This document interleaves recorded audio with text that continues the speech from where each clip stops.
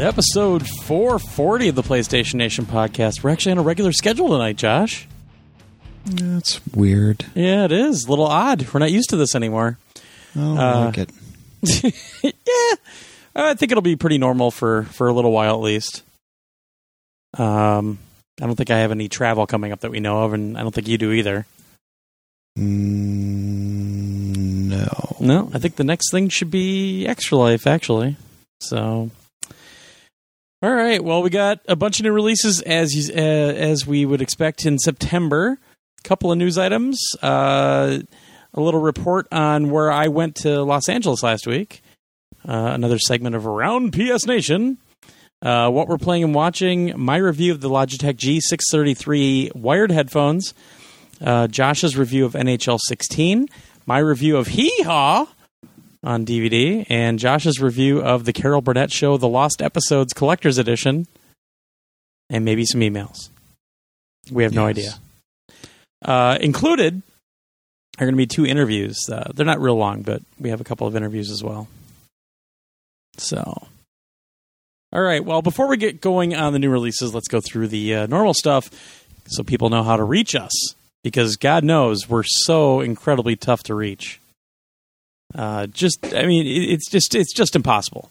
We're nowhere to be found, except for at our website at psnation.com, on the forums at psnation.com/forums, the Contact Us section over at psnation.com with our PSN names, with our voicemail line. You can hit the Contact Us button and actually email us that way.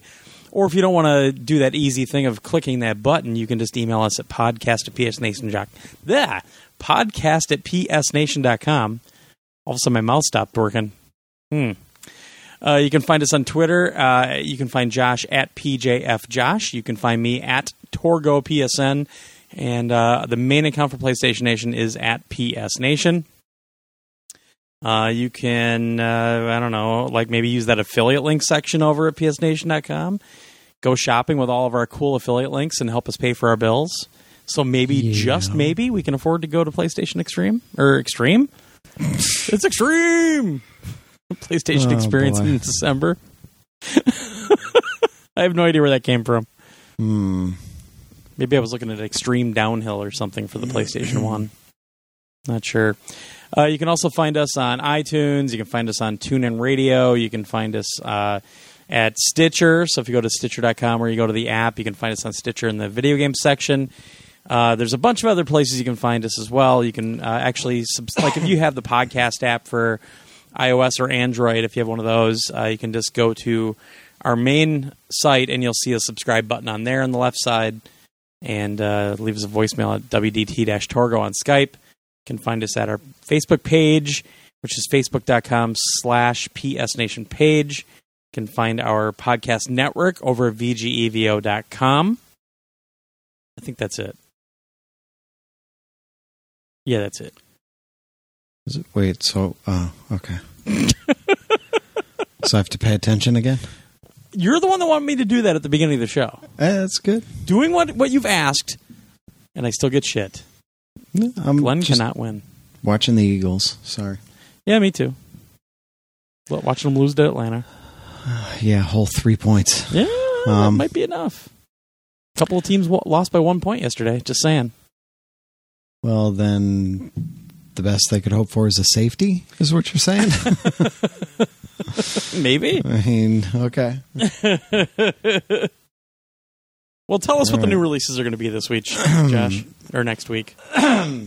Yes, next week. Oh my God, this is already? Holy shit. Starting on, there's a lot of weirdness here because of dates and everything. Yeah.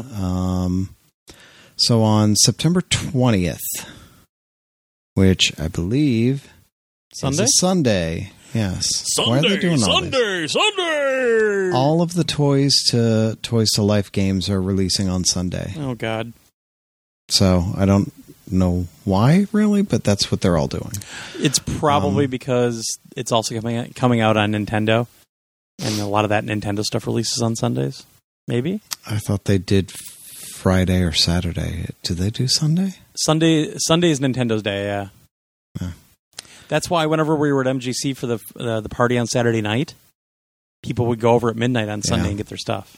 All right. So the Skylanders Superchargers Starter Pack. Ooh. $74.99. And that includes the game, the Portal of Power, and this is another new Portal of Power. God. But this one, actually, so that's one thing you could appreciate about Disney. They use the same one for everything. Yeah, yeah. The Lego remains to be seen, if this goes forward, if they're going to be using the same one. But Skylanders... Well, I don't think you can get a bigger one for Lego. I think you'd need a garage by then. Well, this one for Skylanders is pretty big, actually. Yeah, that's true. The new Portal, it just has a big base so that you can put a vehicle and a character or two. I think 2 characters in a vehicle was their plan. Plus, it has the trap in the back, so you can use the trap figures, not the figures themselves, but the traps, right? And put those in there to use them as well. So it also has 2 Superchargers characters, 1 Superchargers vehicle, and 1 collection poster. Mm. Yes, so you can see all the stuff you're going to have to buy. Show it to your kids, folks. I'm sure it'll be fine. The vehicle itself looks like the regular version of the one that I got the special edition thing for at E3. Yeah. The one that I got to play with at E3. Well, I played with that at E3, but I also played with one of the boats they had, one of the submarines. Yeah, that was the submarine, there, which was pretty cool. That was neat. So immediately you're going to have to buy. Well, you're not going to have to buy, but if you want to unlock those sections and have more fun, if you want the full Skylanders experience, you're going to need at least 1 sea vehicle and 1 sky vehicle. Because all you're getting is a land vehicle to start with. Right. So think on that, people. And be prepared. All right. So that is $74.99. There is also a dark edition, which might be Amazon exclusive. I mean, these are the ones that sometimes I've seen them only at GameStop. I've seen them only here, only there. I don't know. But there's a dark edition listed on Amazon. It is $99.99. GameStop has it listed as well. Okay. So this one includes game, Portal of Power, same 2 characters. They're the dark version of the characters. 2 vehicles. Ah. So you're getting the dark versions of the land and the air vehicle, it looks like. Yeah. 1 Chaos Trophy. And a 2-sided Dark Edition collection poster. Mm. So you're getting an extra vehicle, Chaos Trophy, and that's pretty much it. And they're all the Dark Editions. I think that GameStop only has the Wii U version. Huh. Let me look here. Oh, no. Xbox One, Xbox 360, PS4, PS... Okay, there we go. It was just acting weird. Gotcha. And then GameStop has, it looks like only for the Wii U version, if you get it from them, you get a Skylanders Superchargers comic book. Ooh. Ooh. Totally worth going to GameStop for, especially if you use our affiliate link for GameStop over at psnation.com. Mm-hmm, mm-hmm, Yeah. So, of course, there will also be a host of characters and vehicles and things available on the same day. How is this $25 more just because it has the dark versions and has 1 extra vehicle? Has an extra vehicle and the Chaos Trophy, which I don't know. But the vehicles sell for... The vehicles and the characters on their own. The vehicles sell for $15 on their own. Okay. The characters sell for $13 on their own. Okay. So you're saving like what, $2? Yeah, I guess. Or I wonder, maybe do they not sell the dark versions of them right now or something? I don't think they've ever sold the dark versions separately. You have to get that pack to get the dark versions. Okay, well that makes a little bit more sense then. As far as I know. Yeah. I mean, I have Skylanders, but I don't have 1,000 of them, so I don't know. Only 950. Yeah. I've never seen them out in the stores though. Okay. Only in those packs. Okay. So, there will be the Sky Slicer and the Dive Bomber, which is the sub that we saw. So those two were the ones we saw at E3. Right. The Crypt Crusher, that's another land vehicle. That's one I saw at E3 on the floor, but that's it. And then some characters are also available. Of course.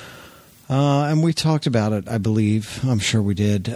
But you can pair any character with the vehicles, but if you pair the right character with the vehicles, I think you get a bonus. Yeah, that's the if I whole remember point right. of it. That rings a bell.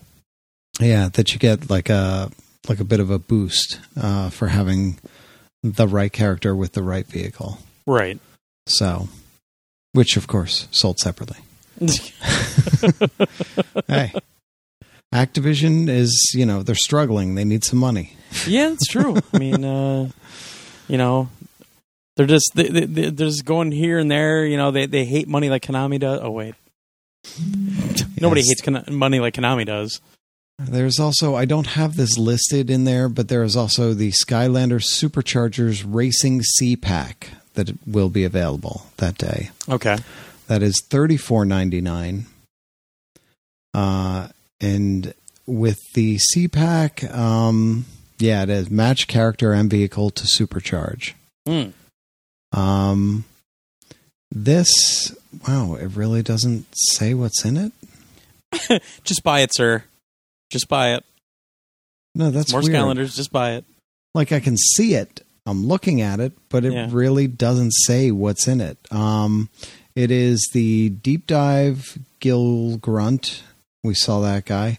The Sea Trophy and the Reef Ripper water vehicle. It says, I guess with the trophy, when you put the trophy on, that's like a playset in Disney Infinity, I'm guessing. Because it says new racetracks, races villains, and it is called the Sea Racing Action Pack.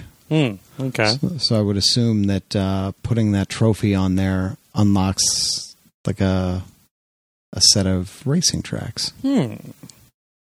Which could be cool, actually. Yeah, but for bucks? Jeez. $35, yeah. Yeesh. Well, but now you're up to $135. Yeah, but the Disney ones, like Toy Box Takeover and the racing one, I believe they're both $19.99. Okay. And it's just one of those pieces that goes on as a play set. What that does is that opens up a whole play set. Wait, did I reviewed Disney Infinity, didn't I? Last week? Seriously? I don't remember. Are you being sarcastic right now? No, I don't remember. Oh my God. The toy box. You did it in 2 parts. Okay. Wow. Okay. Yeah, the Toy Box Takeover, I don't think that's out yet. But the other one, the racing one, I'm really interested in. And I know that's going to be $20. But I don't even know what the date is on that one. So and I'm the wrong person to ask.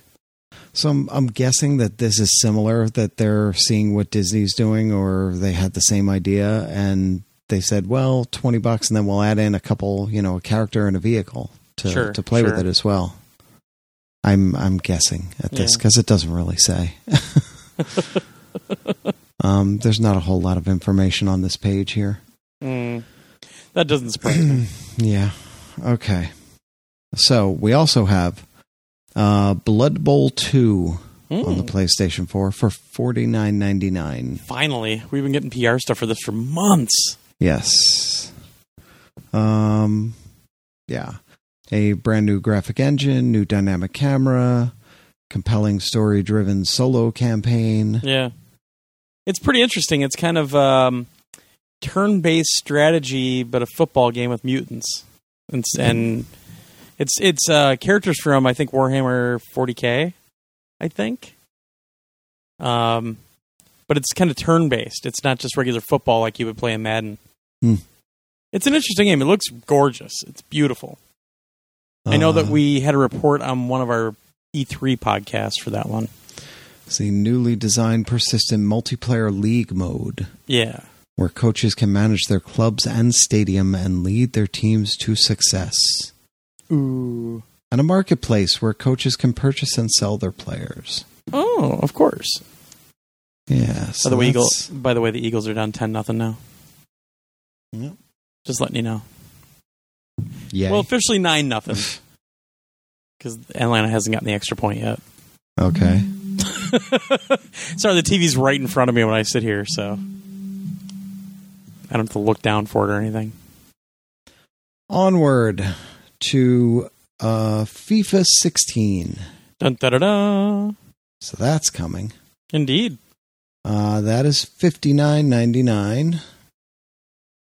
And yeah, that's exciting. Well, it was good last year. Raj seemed to really like it last year. Yeah, no, their FIFA is actually always really good. Yeah. And this is the first one with a woman on the cover. Woohoo!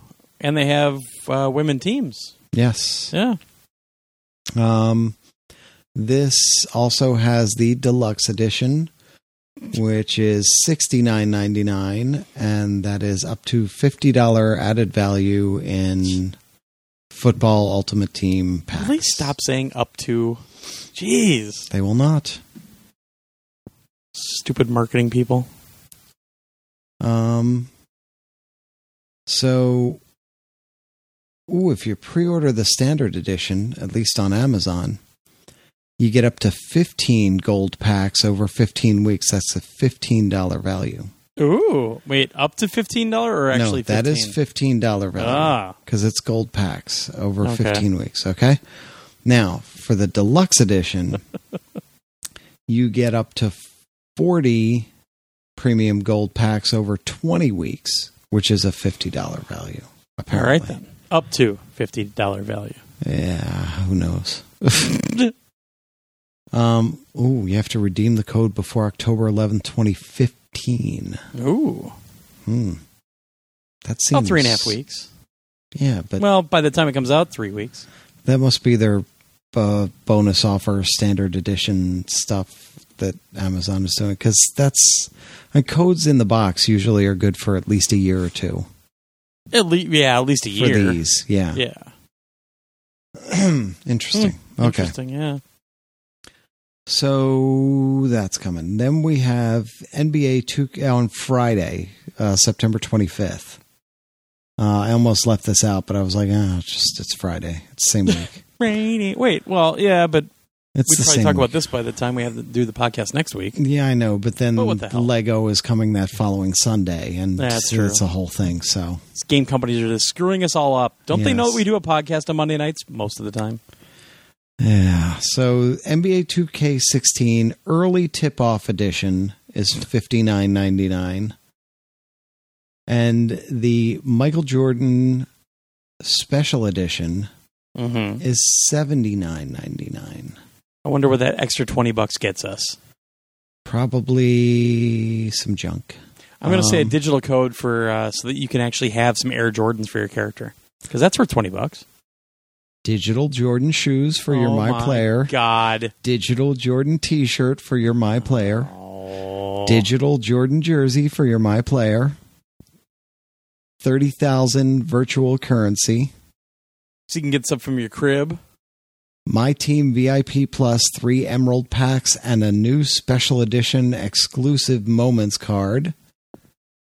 And now here's your physical stuff. You also get a Jordan NBA 2K16 poster, which will be all nicely folded with creases. Beautiful for you. And I wonder if it's old school Jordan, or is it like Jordan from 4 weeks ago? Mm-hmm. And a Jordan Fathead wall cling. Wow, well, that's not bad for $20 because those fatheads are kind of expensive. Yeah, if that's what you're looking for. I mean, if you're into it, yeah. I mean, I haven't really cared about Jordan since the late 90s. Yeah. when we drove down to Chicago to see we went and saw a Bulls game with the Bucks because it's so much easier to get the tickets for the Bucks games. That's why all these people come out from Chicago all the time when they want to see a Bulls game because they sell out. No, it's true. It sells out in Chicago right away, so they all come to Milwaukee to see the Bucks or the Bulls play. So, all right, PS3 Skylanders Superchargers Starter Pack, same things. Superchargers Dark Edition, FIFA 16 and FIFA 16 Deluxe Edition. All right, and the NBA 2K Tip-Off, but not the Jordan Special Edition. PS3 can't handle the advanced graphics of the Jordan shoes and shirt and jersey. Apparently. Next gen only, yo. Yes. Yeah. All right. And that's it. All right. Well, on to the news. We only got a couple news items this week because we have so much other stuff. And it's actually been kind of like slow for news. I don't know. First up, though, this was kind of hinted at for a while, and now I've seen it at a couple of different events. But we may possibly have a release date for the PS4 and Vita versions of Super Meat Boy, which originally were thought to only ever come out on the 360 and whatever Microsoft consoles. They found a loophole, and they're able to actually bring this thing out now. So right now, the date that's been added to the game's official page on PlayStation's website is October 6th of 2015. And the cool thing is you get it for both PlayStation 4 and PlayStation Vita. Pretty badass. And also, it's one of the PlayStation Plus offerings for that month. Not bad. I don't know if that means that it's free or if it's cheaper or what. So, no official word from Team Meat or from Sony yet on that. MJC says, this could just be an error. And I haven't heard anything since he put the story up, so keep your eyes out for that. I did see it at PAX. I didn't play it. I didn't have a chance, but I did see it there, and it was running on PlayStation 4. So I've seen it in the wild. So for you people out there that really like a challenging platformer, a kick you in the nuts, but also satisfying when you finish a level platformer, Super Meat Boy is the one for you. It's a really neat game. I just suck at hard. It. Yeah.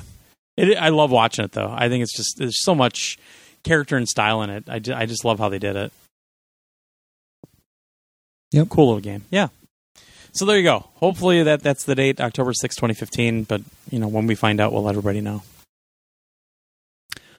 All right. And Rock Band Harmonix has released the final track list for Rock Band 4, which includes the final 13 tracks that were unknown up to this point. Right. It's a mix. It's always a mix. Yeah. And there's like 3 or 4 in there that I'm like, yeah, and the rest I'm like, I know you're all over Mumford & Sons. I'm sorry. You're too cool for them. So Mumford & Sons, REM, Imagine Dragons, Group Love. Gary Clark Jr.? No. What? No. His album is fantastic. Well, if you say so, then it must be. You know who he is, don't you? He's the guy that sat in with Foo Fighters in Austin on Sonic Highways for that song. Mm-hmm.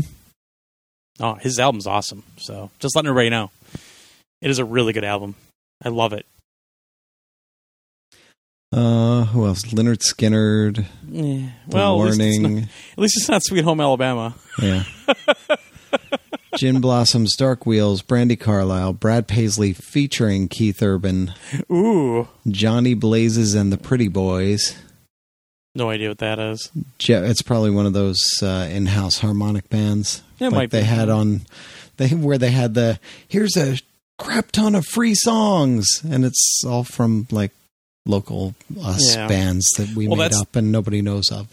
That's the pre-order bonus. You get those 30 free songs. They're all like local indie bands. Yeah. Yeah. And Jeff Allen featuring Noel LeBlanc and Naoko Takamoto. Yes. Of course. Of course. I know everybody's been waiting on bated breath for that one. Yeah, finally. Yes. Yes. So, yeah. So that's what's coming. And it's all coming October 6th, which is very soon. Indeed. And, I mean, remember, if you have any music from PlayStation 3, it's going to transfer, or most of it's going to transfer over to PS4. There's only a few songs that aren't. I think it's like 8 songs that won't come over. I think. I know it wasn't very many. It's probably the 8 I want. The only 8 I want. Of course, because then you can just be all mad about it all. You can complain about it on the show for an hour. I'll be happy to. I wanted this song. Ah! Be happy to. All right, then. I'm excited for it. I'm very excited for it. Yeah. So, yeah. All right. So, first up, I get to... Yeah. Complain about this one, too. No, I'm complaining because I went to the full list of songs. Yeah, and the link is broken? Well, the link is broken, but I got there on my own. Okay. And it's alphabetical. It's in 3 columns. And it's, it goes across the top, 1, 2, 3, and then the next row, 1, 2, 3, alphabetically, okay? So, top, middle, alphabetical, 4 non-blondes, what's up? One of the shittiest songs ever written in the history of music. Seriously. Dude, there's an Ed Sheeran song on Guitar Hero Live. Even worse, there's a Skrillex song in Guitar Hero Live. And there's no guitar in that song. Well, but the outfield is in Rock Band 4, so that's cool. Well, there you go. And St. Vincent. St. Vincent I'm all right with. Yeah. So speaking of Guitar Hero, I talked last week about the fact that I was traveling, and we finally got to reveal this morning that I actually traveled to L.A. for a Guitar Hero Live event. So figured we'd talk a little bit about it right now. We've talked about this game a lot, though. We were really fortunate to be able to see it at E3 for a good long time.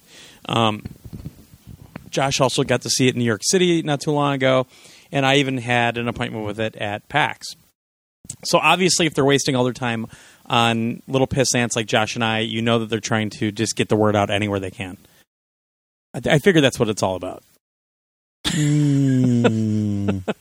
I'm not sure, but I'm just kidding.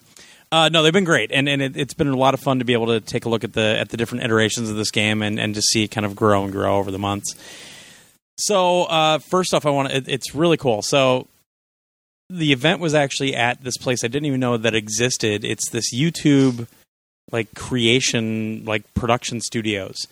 But even cooler for me is that it's a building that was at Howard Hughes's old airport in LA.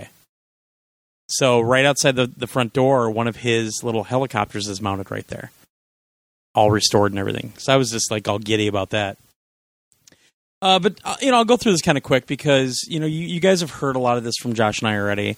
What I noticed is that most of the people that were invited to this event had not played the game before. So when we were riding over on the shuttle bus, everybody was saying, "Yeah, I haven't played it yet," and we kind of started a conversation about it. So it was nice because I actually, since I didn't have to go in and try to learn the game, and I didn't have to learn my way around, I got to put some real time into playing it, which was really sweet. The one thing that wasn't in the build that I was playing, though, was the actual kind of the tour mode when you're at all the different venues and you have the whole crowd view and everything else. I got to play a couple random songs with that view, but they didn't have the full career in this one. So it was mainly with Guitar Hero TV, it's called, which is a couple of different things. So that's where you have your a la carte songs, like if you just want to go into a song list and play specific songs, that sort of thing. That's where this is.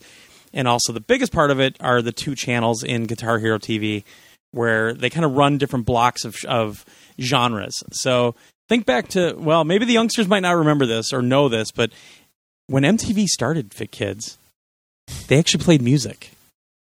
And what they would do is that what the M stands for? Apparently, it doesn't anymore, but it used to stand for music television. So, I know, crazy, I know. But what they would do is they would have kind of later at night or on the weekends or whatever, they would have kind of shows like Matt Pinfield with what I don't even remember what his was called anymore. 120 minutes. Yeah, 120 minutes. So they'd have a lot of the alternative stuff, some of the metal stuff. I lived on that show, man. Yeah, Sunday nights at midnight. The dude's voice is even worse now. I just heard him on the radio. But he wasn't even. He was like the last host of it. Yeah, the early was like host. Ricky Rathman for a while, wasn't it? There were 2 or 3 different hosts before Matt Pinfield, right. There was like a British guy, and then it was a British crazy. guy? I don't remember him at all. Wow. I think he was the first one. It's been so long, Josh. But that was the thing. I watched the crap out of that. And oh yeah. They were at I think I told that story when I had hair like halfway down my back. Just after college, they were at the HF Festival, the local station in DC, Baltimore area, at RFK. Okay. And they were outside, and it was the guy who was the host at that time, but he had long black hair. He was like a younger guy. I can't remember his name. But we saw him, and I'm like, dude, let's go over there. Let's get on TV. And we walked up behind him, and we're standing there behind him, and I was recording the whole thing at home for some reason, just in case. And I still have the video of it somewhere. Oh, but of course you do. I'm standing back there with my friend, and he's all clean cut and like wearing this nice, I forget what he was wearing, but here I'm right next to him with hair halfway down my back and everything. It was ridiculous. Nice. And we're just standing behind him the whole time like, hey, what's up? Hey. It was kind of funny. I was like, holy shit, I was on TV. That's crazy. That was the first time I pulled something like that. In Wisconsin or in Kansas. Yeah. You might be in the local news if the Grateful Dead were in town or something, but yeah. So first up, I got to go in and really focus on the game. It was kind of cool because a PR manager that we know pretty well kind of pulled me aside. So at first we had a presentation. They had the stage with this humongous screen behind them, and they had kind of a little presentation by the team from Freestyle. There were a few people from Freestyle there, talking about the stuff that we've talked about in the past here on the podcast, and even in your writing, which I linked to in the article I put up today, because Josh did this really lengthy, very superb write-up from E3, and a lot of that stuff still pertains. Like, I've just basically kind of got more stuff now. So after the presentation, I kind of got to go back in this other room. So in the main room, they had a bunch of different pods where you would stand up in front of the game, play it, put headphones on, and you could just play. It was really neat how they had it set up. But they also have another room that we could go back into that was a lot quieter. There were couches, and you could just kind of hunker. And so I filmed myself playing a couple of songs because I was going to try to do all this video stuff, but the layout wasn't very good for it, so I didn't really get anything done. But it was cool because I got to go back and set some stuff up and just kind of relax and play the game and not even worry about headphones. Just have the speaker running and play. So I played a few songs. Got into it pretty well, and then I actually got pulled away for an interview. So first up, I did kind of a shorter interview because most of the stuff I asked about, they weren't allowed to talk about yet. But I got to talk to, let's see here. Oh, here we go. So I got to talk to Pete Bucknell, who's one of the producers of Freestyle Games. He's also one of the MIDI producers. So he handles a lot of the tracks that come up, or all the the when the notes come down and you have to hit them. He handles a lot of that stuff. So let's take a listen to that right now. All right. Well, I'm at the all-secretive Guitar Hero Live event in Los Angeles, and sitting here with a representative from Freestyle Games. Introduce yourself and let us know what you do. Hey, I am Pete Bucknell. Like you said, from Freestyle Games, I am a MIDI designer with the company. MIDI designer? Do you do that on Amiga or? So myself and the team are responsible for all the notes that you see in the game. Like all the notes that you play, we decide what's going to play best and what's going to be the most fun. Oh, wow. That's really cool. And God, that takes me right into it then. Is that something that you've kind of made a science now, or have you had to reinvent it now with the new guitar, obviously, and now that you've got the chord shapes, has that had to be reinvented, or did you just kind of evolve things? There's definitely a lot more freedom that we have with it now. As like myself and the rest of the markup team, the rest of the MIDI designers, we're all musicians, we're all guitarists, and so to be able to come in with this 6-button layout gives us so much more freedom to make it more realistic, like you said, with the chord shapes and guitar solos and stuff like that, to make it more musically accurate and more fun to play, and find a nicer balance now with this new innovative platform.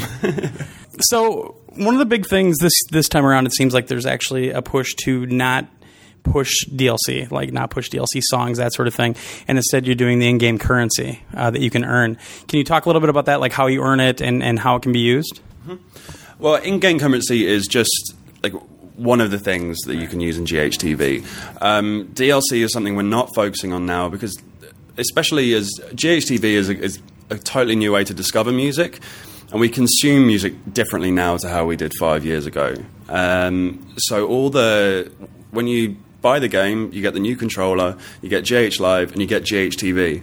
So all the content in GHTV and GH Live is free to play. You don't have to pay anything else. There's no paywalls or anything. All the content is going to be there to play.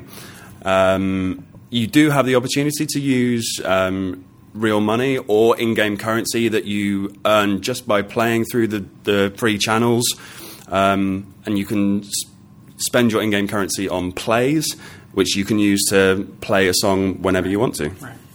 Okay. And then when you get one of those plays and you unlock a song, is that a one-time unlock, or once you unlock it, it's unlocked forever? So with plays will give you access to the song once. So if one play equals one play of the song. There is the opportunity to, if you really, really love a song and you just want it whenever you want it, there is the opportunity to use real money to have that song added to your bank, so you have access to it whenever you want it. But again, like, you don't have to pay for anything to be able to play the songs. Okay. Is there any set like interval or like amount of time that you've got set for adding new content to GHTV, or is it just going to kind of be, hey, here's some new stuff, let's throw it on there? It's going to be, what I can say is that it's going to be regularly updated.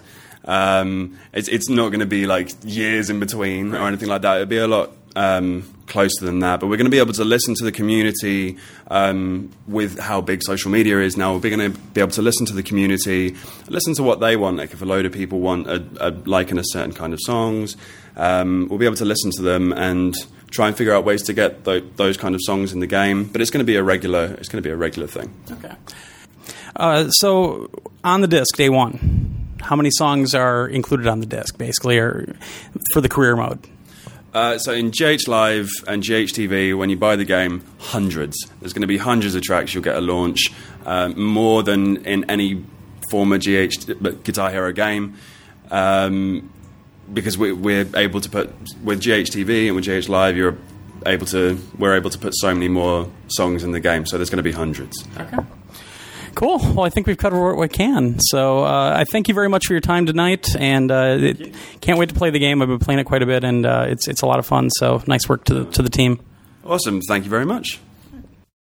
So there we go. Thanks very much, Pete, for taking the time to talk to me. It was really hustle bustle there, so luckily we got it taken care of right away.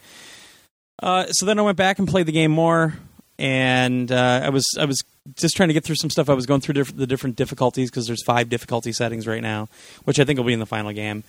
And, it took me 2 songs to get back into it when I first started, because you got to just wrap your mind around the fact that, now that guitar has 2 rows of 3 buttons, so you can actually do chord shapes, that sort of thing. And I got my mind back into it. I was doing pretty well, and then I accidentally chose a Pantera song.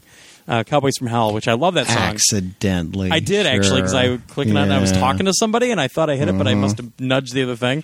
So all of a sudden it comes up, and I'm like, and I recorded it. It was so bad. I actually have footage of that one with the capture device, so I was awful. But the cool thing is, unlike a lot of the games in previous generations or previous iterations, I don't think you can fail at a song. You can. That's I mean, good. it won't actually turn you off. It won't shut you down. You'll just get a really bad score. I haven't seen yet where you can actually say, "Oh, you suck. You fail. You have to start over." No, you know what? See, I don't think it will because, well, at least on the online portion, I don't know if it does it offline as well, but on the online portion, Well, on GHTV, no. The stuff that's just you I have to go step back in to and that, step actually. out. Yeah, because we got on that MTV tangent. So let me get back to that. So like on MTV where they would have the little shows here and there, so there's 2 channels. Each channel will always have content running 24 hours a day. But what they're trying to do is kind of stagger the genres that are on the channels. So on one channel you might have kind of more top 40 poppy stuff. On the other one you might have like heavy metal. And then you go back to the other one and maybe you'll have a country block for an hour. Go back to the other one and you're going to have like just kind of like old school 80s rock and roll, stuff like that. So and I'm just using examples. I don't know exactly what they're going to have on it yet, but I also like that every now and then on those channels, they'll have like a fake commercial come up, and that gives you a little bit more of a break. But the great thing about Guitar Hero TV is there's no penalties. So you just get in there, and a song can be halfway through. It's fun. You hit the button on the guitar, and boom! All of a sudden, the track comes up, and you just start playing the songs. If you get a phone call, if somebody like motions you over, if you have to go into the kitchen and put a fire out, you literally just put the guitar down. It turns off the tracks themselves, leaves the music playing. Yeah, and it's good to go. And I like that. Drop in, drop out. It's beautiful. And the cool thing also is, and we'll get into this a little bit, but it's still not really explained very well. But what you're doing in that mode, along with every other mode, is you're earning XP so that you can get in-game currency. You might get some free plays, that sort of thing. Which is great. New note highway backgrounds. Yeah. So it'll just play the music videos when you're not playing it. So which is great for parties as well. Yeah. And that's a great way to maybe earn some XP. Just let it run in the background. Say, hey, go pick up the guitar and play for a while, and then everybody can earn your XP for Play for me. Yeah. Oh, go over there. You like that song. You like that song with raisins in it. Go play that. So, and also they added something new that I got to see at PAX, but also here, is they added the singing portion to it. And it's pretty obvious that is there for the party aspect, to get some more people involved. Because you can do local, you can do 2-player already on 2 guitars, and now you can actually just pick up a microphone and start singing as well. Same kind of drop-in, drop-out gameplay aspect.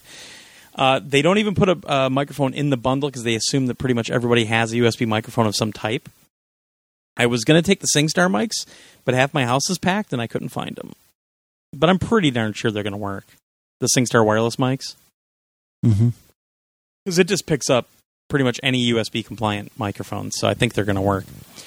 But it's really neat. It's very comfortable, very approachable, and that's something that I really like about it. For the a la carte stuff, you just go through the list, pick the song you want to play. You can create a playlist if you want. So the problem is the bill that was there was incomplete. Like I said, the career type stuff wasn't really in there. The 2 festivals that are going to be included out of the box. So what's going to happen is on the a la carte side of things, there are songs that are included on the disc. The songs that are not included on the disc, you can either just play in Guitar Hero TV when they roll through on the playthrough, or you can choose to actually play one of those songs anytime you want. But you have to use what's called a play. And a play is just a token that you earn, when you're working on the game. And you can build them up.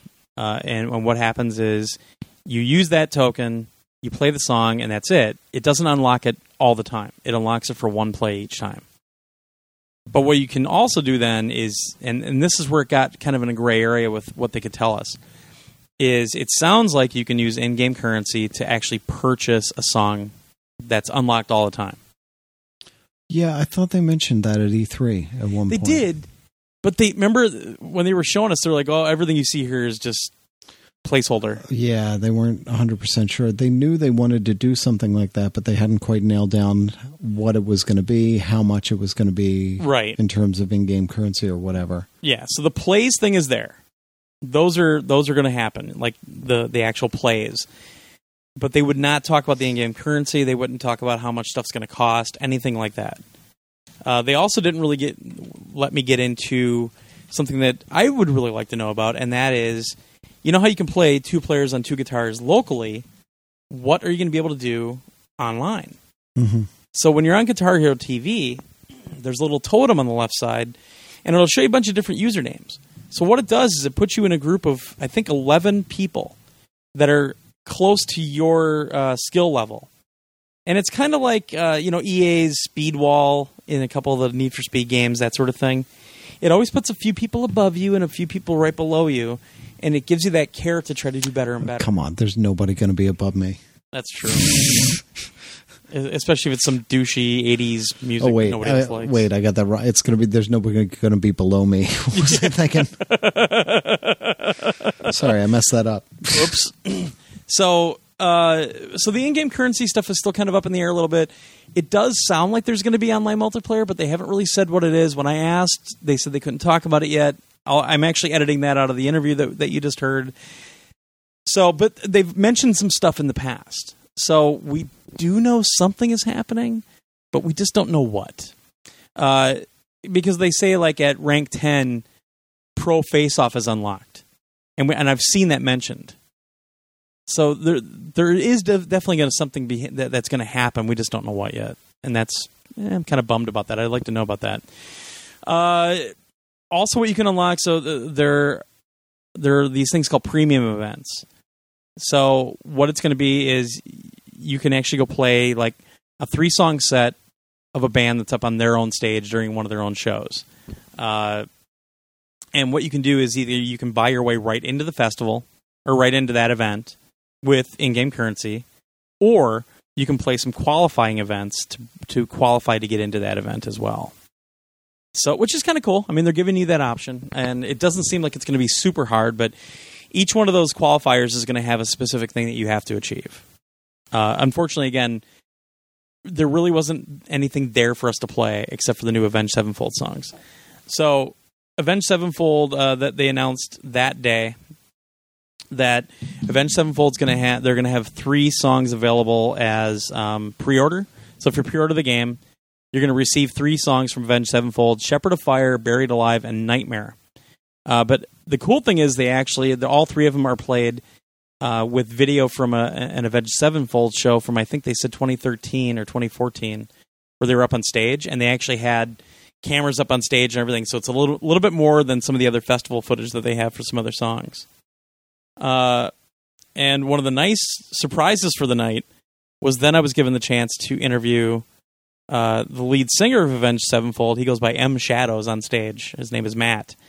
And so I was in the same room with a guy from GameSpot. It was me and him kind of lobbing questions back and forth. And you need to listen to this now because he was super cool. We got off track a lot. But he is a true gamer. He actually plays Call of Duty and MLG. He's huge into gaming, and he was just a blast to talk to. So give that a listen now.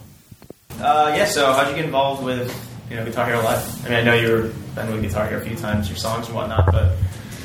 Yeah, I mean, this one actually came out of a relationship that we've forged through the Treyarch Activision family, where, a lot of the guys over at Treyarch we're really good friends with, and we started... hanging out a little more with some of the people over Activision that put music in games, and we've had a huge success with the earlier Guitar Hero games, and we basically cornered them and said, if you guys do a new one and revamp the series, we want to have a major role in it, because it's been important to our band. We've, asked our fans numerous times how they've heard of us, or, just kind of figuring out where the fans have been funneling in from, and a lot of it's been Madden or Call of Duty or Guitar Hero. So we want to keep that going. So when we heard this was revamping up, we wanted to be a part of it in a special way, other than just putting a song out. Oh, cool. So you went to them first? Well, they came to us and told us they were going to do it. Okay. And then they said, do you want to be a part of it? And we were just like, fuck yeah. Okay. Nice. But, it was more of a talk about new games coming up and just the Black Ops 2 stuff that we were doing, and then possibly 3 stuff. And then it was like, well, Guitar Hero's coming around. I was like, fuck yeah, let's do it. Nice. And you guys' music fits perfectly in the game, too. So yeah, we have guitars. Exactly. We have guitars. We're in. No Pet Shop Boys, right? Yeah, exactly. So I actually asked our community for questions for you because I have a couple of your albums, but there's always people that know more about you. So the first thing was someone said, "Have you like completely stopped screaming now, and you're just going to go to the singing?" Yeah, it's been 4 records, so I would say that's pretty It's much official now? It's in stone. Yeah, I'm actually all right with that. I like the newer stuff better, where you're not screaming at it. I do too. It always seems weird, like you're screaming and all of a sudden you would go into and you have such a great singing voice. Well, when we first started doing that, it was kind of a newer thing, and we were a band on the Warped Tour in 2002. We were out there with a bunch of punk bands. We were the first metal/hardcore band even allowed on the Warped Tour. And we had clean vocals and heavy vocals, and then every single band on the planet started doing that, and we moved more towards a classic metal sound, which... and it's a lot harder to put melodies over things than to just scream over them. Nice. So we choose to go with that. Nice. Cool. So like I said, you've had songs with Guitar Hero since the first. I know the second was like Beast in the Harlot. When you were playing that. Yeah. How's it been to kind of like see it evolve and like stuff like alongside, just the fact that you're involved with live in a like heavier capacity now, and then you had songs in the earlier ones. Have been kind of cool to see the Guitar Heroes progress. It has been. I think it took a much needed break. It kind of got oversaturated there for a while, and I think if they were going to come out with something new, it really needed to be different, which they've done with the actual guitar and where the frets are. And I also think the idea of having a band get pissed off at you on stage and the crowd actually start, like a real crowd booing you, and you see it in their faces how bummed they are at you. It's cool, It's a new way of thinking about it, and it's kind of taking us into the next evolution of what video games should be, And so for me, it's great, and I'm glad that we have some downtime right now. We were able to kind of piece some stuff from the earlier festivals into this, and it actually works because you're taking a live audience for their game, and now we can put our live audience in there. It works, and instead of just kind of throwing a random thing in there. So it's cool for us. Cool. So what you need to do now is actually have, like they've got all the fake bands up there now, have your band on there, and you're playing guitar for your band. I know. I think that'd be awesome. It would be fun. I mean, it would be great. It would be. That would be up to them, though. I would love to do it. Do you guys have this on the bus with you? You guys played it all, or we had Guitar Hero 2 when we were on it, but this we have not been given a beta of it. Oh, okay. So, and right now we're off tour. But the first time I played it and got to see it in person was at E3. Right. So I'm not really that good at the game yet because it's a different. It seems like a different part of your brain that goes with the new frets and the white and black. You're dealing with a lot more stuff. So it was we were actually talking about me playing this live today, and then it was like, that's a bad idea. It's going to make the game look bad. Nice. It is. You have to change your mindset completely because you don't have to worry about. I never associated it with the colors at all. It's just the position of it. But now when you have to go up and down, it's just it's a new learning curve. But it has to be that way, or you're going to get the same game. Exactly. So I'm glad they did it. Me too. So our readers want to know if you play any other games besides these music games and like Call of Duty, like you just mentioned. I play tons of games. Zelda is my favorite franchise of all time. Nice. I love indie games. I love Super Meat Boy gave me a lot of time because I had to beat it to 100%. Every Band-Aid, every single thing. No, it took a long time. There were some levels I would spend days on because I won't look stuff up. Yeah. And I had a friend that was competing with me, and I found out she was looking stuff up the whole time, watching people do it. And I was like, how'd you beat that? Because you have to figure that out, and she would beat a level, and I was like, and then I found out I could hear YouTube in the background of her watching people do it. And I was like, oh, that's how you fucking did it. But no, it took me a whole summer to beat Super Meat Boy. Just waiting for the new Zelda, like everyone else. And then, every game you could think of, I probably... Games that take some sort of action adventure skill, I'll play. Call of Duty I like just for the competitive aspect. I like to be on there with my friends, and we like to do game battles and do all that stuff. Do you play Rock Band at all? Do I play Rock Band? I played Rock Band, yeah. Yeah. I had some. I play everything. Yeah, I'm not exclusive at all to games at my house. I'll play everything. Cool. How big of a trip was it to be not only have your song in Black Ops 2, but to have a little part in it too? Oh, that was cool. It was really cool. As a gamer, it was, especially. Yeah, it was. It was nice to actually see how it's all done, all the motion capture stuff, and get in there and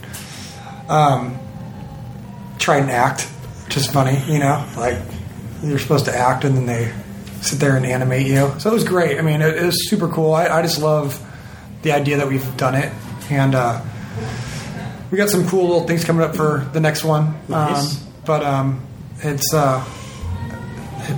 was a trip to see ourselves in video game form. I'm just glad Mark gave us the okay, because that costs a lot of extra money and resources to do that, and he's just a fan of music, so it was cool that he would put his team on that instead of working on something else. Did you actually have to put the dots on your face and everything? Did they capture? Yeah. Oh, really? Oh, yeah. We did it all. Huh? Did it all. Yeah. Oh, wow. That's we went in cool. there and did a full day of in the suits and Holy crap. acting. It was fun, man. It was really cool. It was a trip to see how it all worked out. Yeah. It's an interesting process. Yeah, totally. And then they send you like pictures of your face, and you go back and forth, like, no, it's weird. And they go back and forth, and so it was interesting. And then the live performance, we all had to go into a studio and do all the dots and everything. We played live like 10 times through it, and they had cameras, so all that is a real performance. Oh, wow. Yeah. Huh. So it was cool. It was Didn't really know cool. that. Yeah. It's probably similar to like seeing yourself in music videos, but is it weird seeing like you in a game now? See, that was way cooler and more interesting to me to see us in a game, because the music video thing we've been doing for a long time. And music videos are music videos, but games are, especially being a part of like a game like this or like Call of Duty, they're like so big and so many people are going to see them, and you just kind of have to sit at home and be like, that's pretty badass. Like, it's totally stokes us out being, who we are and the gamers that we are. It's pretty cool. Cool. So in any of the Guitar Heroes, do you have a favorite song or favorite band? Besides your own? No, they pick a lot of good stuff. Like on this record, on this Guitar, they have some Faith No More. Yeah. Love Faith No More. They have an old song, but I think they'll probably start updating newer stuff. Rage's Machine, System of a Down. There's some classic good stuff in there. Yeah. There's some Bob Dylan. I think I saw. Yep, the there's Bob Bob Dylan Dylan track. So there's some good stuff for sure. And I'm sure as time goes on, they'll keep feeding it to everybody more stuff. Especially with the way it is now, where you can just do it, online. Just get some new stuff in there, which is cool. Do you like playing your own songs, or do you stay away from that? I'll play it.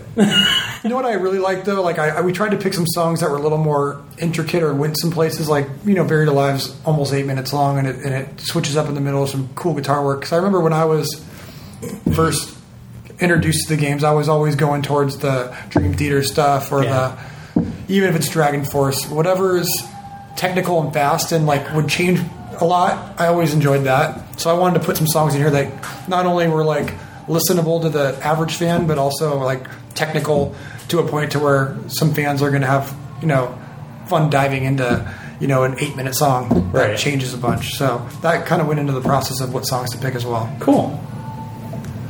Do you have any other you just kind of asked this, but do you have any other favorite kind of songs to play guitar like this one? Yeah, have you seen any songs that you kind of are looking forward to playing? Anything technical for me. I like things that change a lot. I don't like when there's I don't like typical song structures. That's kind of boring. If that's what everyone's here to do, then you might as well be a pop artist. Yeah. But I like when they put bands in there like Dream Theaters or old Metallica stuff or Megadeth stuff, or I think Hangar 18's in here, which is it's a cool pick, because it goes a lot of different places. Even though Dave Mustaine likes to do that little chromatic minor scale he does, but it's a great song. And the solos are gonna be cool to learn, and I like that. I like that when you get 6 minutes into the song, you might come to a problem spot, and you got to start all over and really get that spot down. And that to me is what gaming's all about. That's where gaming and music mixes, I just forgot what I was going to ask you. Oh, so you kind of hinted at it, but I don't know if it's what you meant. How much input do you have into what songs go into the game? Do they come to you and say, we like these, can we do these? Or do they come to you and say, what songs would you want in the game? No, they basically said, what songs would you want? And we're not assholes, so we didn't say we want 11 Minute Save Me or some obscure, we also want to do things that not only our fans enjoy, but that can bring new fans in. Sure. Nightmare was obviously a big song for us. So we know that has the potential to bring people in while still being somewhat progressive. You know, it changes a lot, and there's a lot of things going on. So for us, that's a winner. For Guitar Hero, it's like, okay, it's going to be fun to play, and it's a big song for us, so let's offer them that, you know. So we had like 6 different things we offered up, but one of the guys here is a big fan. He knows our music inside and out, and so when we kind of talked to him about it, and we kind of all decided that the 3 songs we chose would be a nice little mix of different aspects of the band. Right. Cool. Do any other members of Avenged Sevenfold play games a lot? Yeah, I mean, Johnny actually plays DJ Hero, which I've never played DJ Hero, but I think freestyle. Yeah. Yeah, they made both of them. Yeah. So he's into that. Zach tries to play Call of Duty. Every Call of Duty that comes out, he tries to play, and he just gets wiped out. And he's like, "Dude, are these real people?" And I was like, "They're real people, man. They've been playing like 10 Call of Duties or 9 Call of Duties." But yeah, he's into that stuff. And then Brian doesn't play games. Sister Gates doesn't play games, but the rest of us, we play a lot of games. I play a lot of games. I've got like a gaming rig I take on tour with my internet. I have like dedicated internet just for me to play game battles at night after shows. Which is pretty funny. You played anything recently? Anything new at all? I've been playing a lot of Black Ops 3. You know, I've been going to Treyarch and testing that out. Then I played the beta for a while. Been playing. What do you think of that? I love it because I'm glad they got rid of the boosting. Yeah. But I've been playing all of them, so I'm like, to me, I'm like that one of those kids that's progressed with everything. So I'm good at it, so I like it. Well, Advanced Warfare it was almost too twitchy though, so I kind of like what they did. I was not a fan of Advanced Warfare, but I've never, and I've said this a lot, and I hate to say it, but I'm not an Infinity Ward fan. Yeah.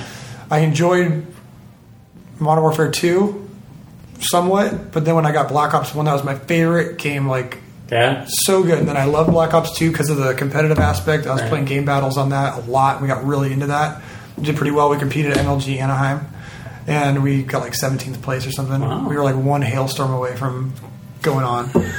Our buddy killed our whole team with like 30 seconds left because somebody got a 3-piece. Our team got a 3-piece. Yeah. So everyone on their team was dead, but this hailstorm was already in the air, so he killed our team with the flag. So they got back up while we were doing our 7-second respawn. They grabbed the flag and won the game. So anyways, and so that kid had to change his name to Hailstorm. So, you know, so I really like Black Ops 3 a lot, and I'm excited about it. But I've also been in there since there was no art on the walls. Right, all flat and just learning all the mechanics. Like, they were trying to work on the mechanics, and I was happy to be a part of that. Just go in there and like, this feels too boosty, this doesn't. Sure. And it's fun, you know. Like, so it's fun. One of the perks of being friends with Mark. But so I've been playing that a lot, and then I think what else have I been playing? There's really, I mean, I have a 3-year-old now, so I just kind of get on these mobile games that he wants to play, and now you got to get the Disney Infinity and Skylanders, and I know. I've actually been playing the Disney House of Illusion Mickey Mouse game. Oh yeah, it's a good game. It's an old game that's redone for mobile, but yeah, playing that. We made a game which is an action adventure on mobile, which was probably a little too hard for mobile. So every once in a while I'll pick that up and play it. Nice.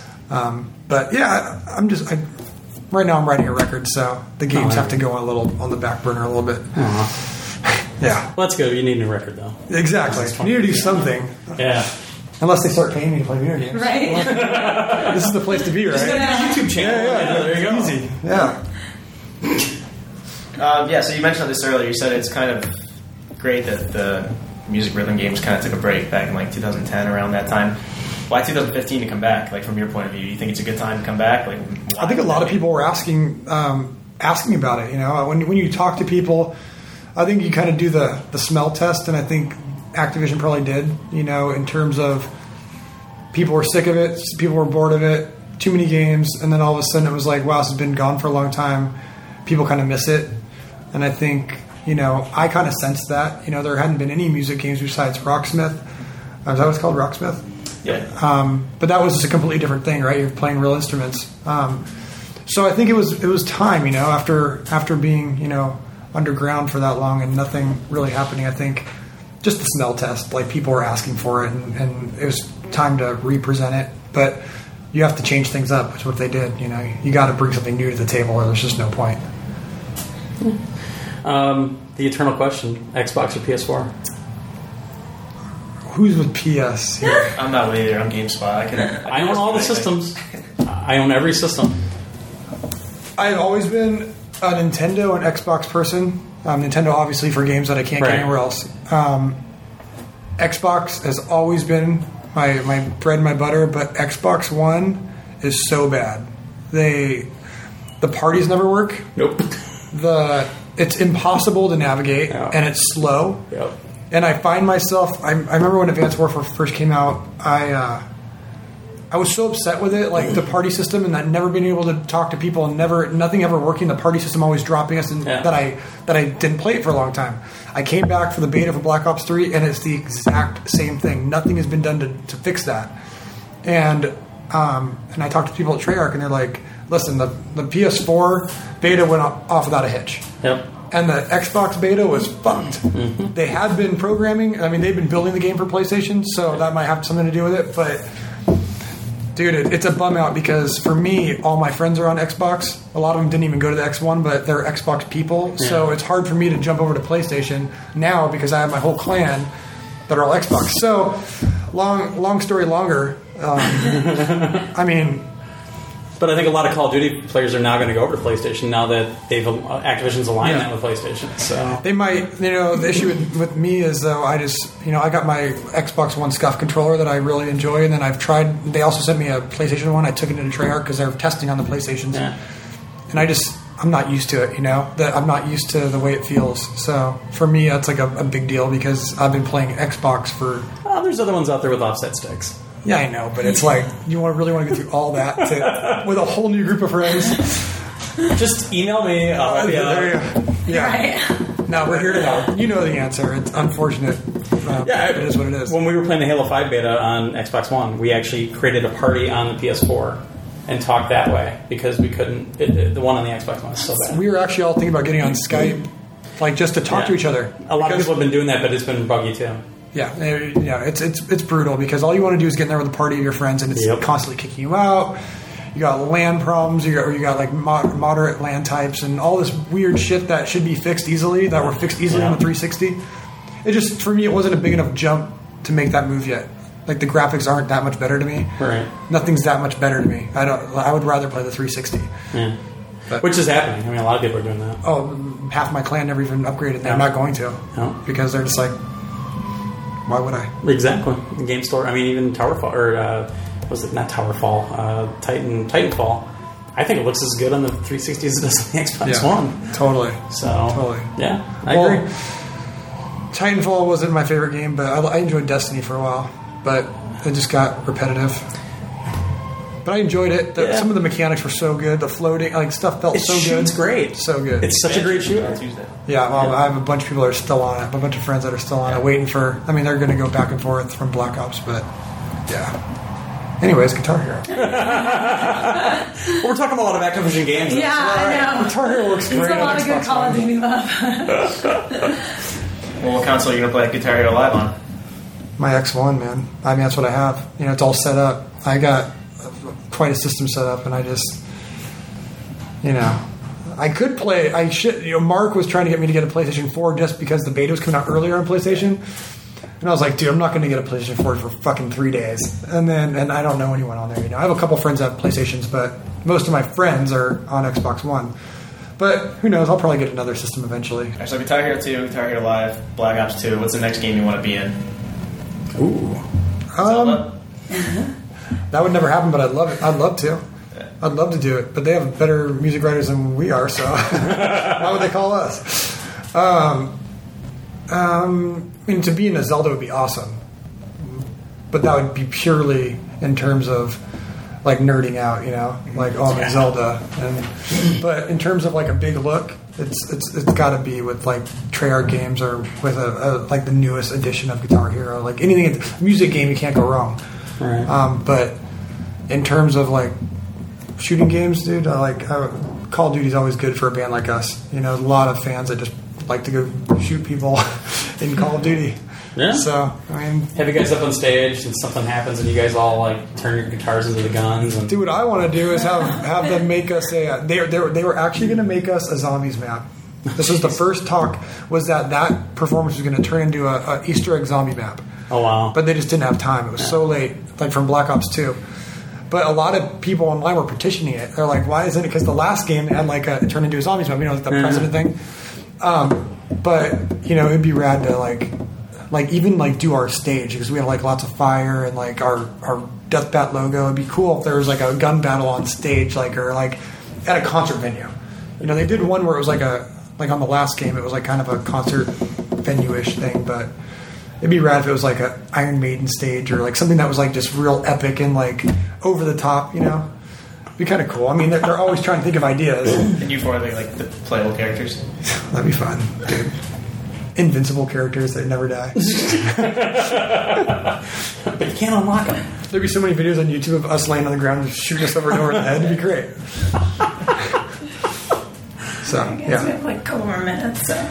I mean, obviously, are you going to maybe try to get some more of your songs into this game? Is that in the works? Is something you can't talk about yet? But I'd love to. I mean, the reality is, we're working on a new record right now, and I'm sure by the time this game is really up and rolling by next summer, I hope there's opportunities to get some new stuff in there. We were talking about it in the last interview. It'd be fun to especially with the way the music industry is right now, it'd be fun to release exclusive things through only games, where you have to have, who knows? The problem with exclusive music is that the reality is as soon as you record it, it's free. Right. You put it exclusively on a game, it's on YouTube, who cares? Right? It's free. But it'd be fun to release things that are exclusively through games where, that could be the little hub of the community where you're releasing stuff to. But who knows? To answer your question, we would love when our record's done, if we ever finish it, to put some new stuff in this game. Cool. Yeah, I remember Activision came with us. I think they were saying possibly they were trying to get with bands with the possibility of with the Guitar Hero TV now and everything, maybe have bands release singles through that simultaneously with the actual release on iTunes, Spotify, YouTube. Yeah, it just takes traction from somebody's party. Eventually there's going to be one streaming company. Something's going to win out. Just how technology works.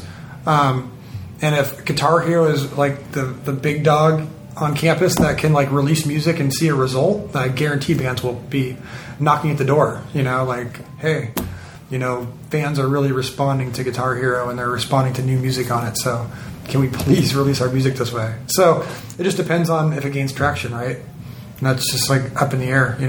Hopefully the environment seems right. So we'll see. Yeah, definitely. It's kind of cool to have them with the new systems. Yeah, so it's a lot more capabilities, including the party systems. Totally, no, it's totally true. It's the possibilities are endless right now. I told you I had a stupid question. Cool. So I'm going to ask it. 9 inches. So our community member Symphonia Sam asked, "You have a lot of influences like Metallica, Megadeth, Pantera, etc. Does he hear some Nickelback in there too?" No. I told him he'd say that. No. That's a good one. No. But I definitely don't hate any bands. No. Too old for that. Yeah. Except for Boy. Tell them we haven't sold enough records to have any Nickelback influence. Oh. There you go. Dude, those guys... They do. That's a lot of records. Fucking 10 million records. God. Yeah. Cool. That's all my questions. Yeah. Okay. Cool, man. Thanks, guys. Yeah. Awesome. Thanks a lot. Very nice talking to you, man. Yeah. Nice to meet you. Appreciate it. So there we go. A true rock and roller right there. I told him before, I'm like, I'm not your biggest fan in the world. It's not my style of music, but I do still listen to some of your songs. And dude has a really kick-ass singing voice. So I'm really glad he stopped screaming. He does. Yeah, because he stopped screaming, I think, after the third album, and they were kind of vague about it, but it sounds like he actually just thrashed his vocal cords out, so he finally had to go back to real singing. But it sounds like it was something he wanted to do anyway, so I'm really glad they did that. So I'm trying to think of what else I saw, really. I mean, I did this huge write-up that went up this morning. I will say it's a game that I'm really excited for, truly excited for. Yes. The price is right, too. I mean, the bundle's $99. That is not bad for everything you get in the package, including that new guitar. They said it flat out. You're getting the most songs that's ever come with a Guitar Hero with this. And the reason being, obviously, Guitar Hero TV. It's something that they push a lot when you talk to them. And they're really excited about it because it's going to Allow them to get new content into that game a lot quicker than doing all the DLC, submitting it to Xbox or to PlayStation and getting it up on the store. The thing that worries me a little bit is I think some people with the in-game currency, until it's explained, are going to have this mentality of, is this going to be kind of like a free-to-play game? Are they going to try to nickel and dime me like, oh, sure, you can play the game and get XP to get all this stuff, but it's going to take 40 hours. We just don't know. And that's where I think a few people are probably scared about it. I would like to know. Hopefully they tell us soon. I mean, the game's only 6 weeks out? 5 weeks? So, yeah. But it's a lot of fun. I love the fact that it definitely stands apart from Rock Band 4. They can exist in the same space, and that's what I love so much about it. They both have their strengths. They both have their weaknesses, depending on what you want from a game. I mean, if you want the full band like you did before in Rock Band is your game. If you want to go back to the basics of probably Guitar Hero 1, 2, and 3, Guitar Hero Live really captures that. They've gone back to basics, but they've definitely evolved. But at the end of the day, it's you sitting with the guitar in front of the TV like it was in the old days on the PS2 and on the Xbox. Yeah, the TV part of it, I think, is going to be a huge game changer in terms of how things go. Just having an MTV-style channel that's running all the time, that you can just jump in and out at any point in any song, it's amazing. It's huge. Well, also, I mean, something that I noticed is it was a way to kind of discover new music, too, which the rhythm games like the Rock Bands and the Guitar Heroes in the past have always been really good about that. Like, I've been exposed to some music that I normally wouldn't have gone and listened to that I enjoyed and I bought. And that's what was so cool about it. So this way, they might work with a record company and say, hey, well, let's debut your song on Guitar Hero TV. Something like that. Yeah. There's a lot of possibilities. They could even add more channels. They could do a lot of things with it because it's all right off their servers. It's not something that you have to go in and download every time. Yep. So yeah, I'm very excited. Just full disclosure, Activision did pay for my flights and for my hotel out there.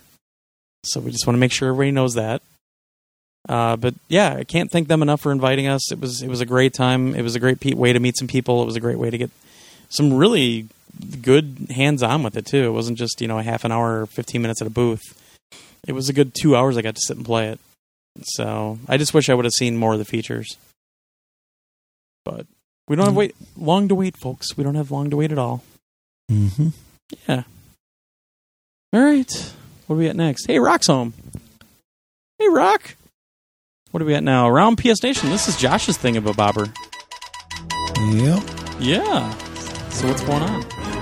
Well, to start, John Pant. Hey, man,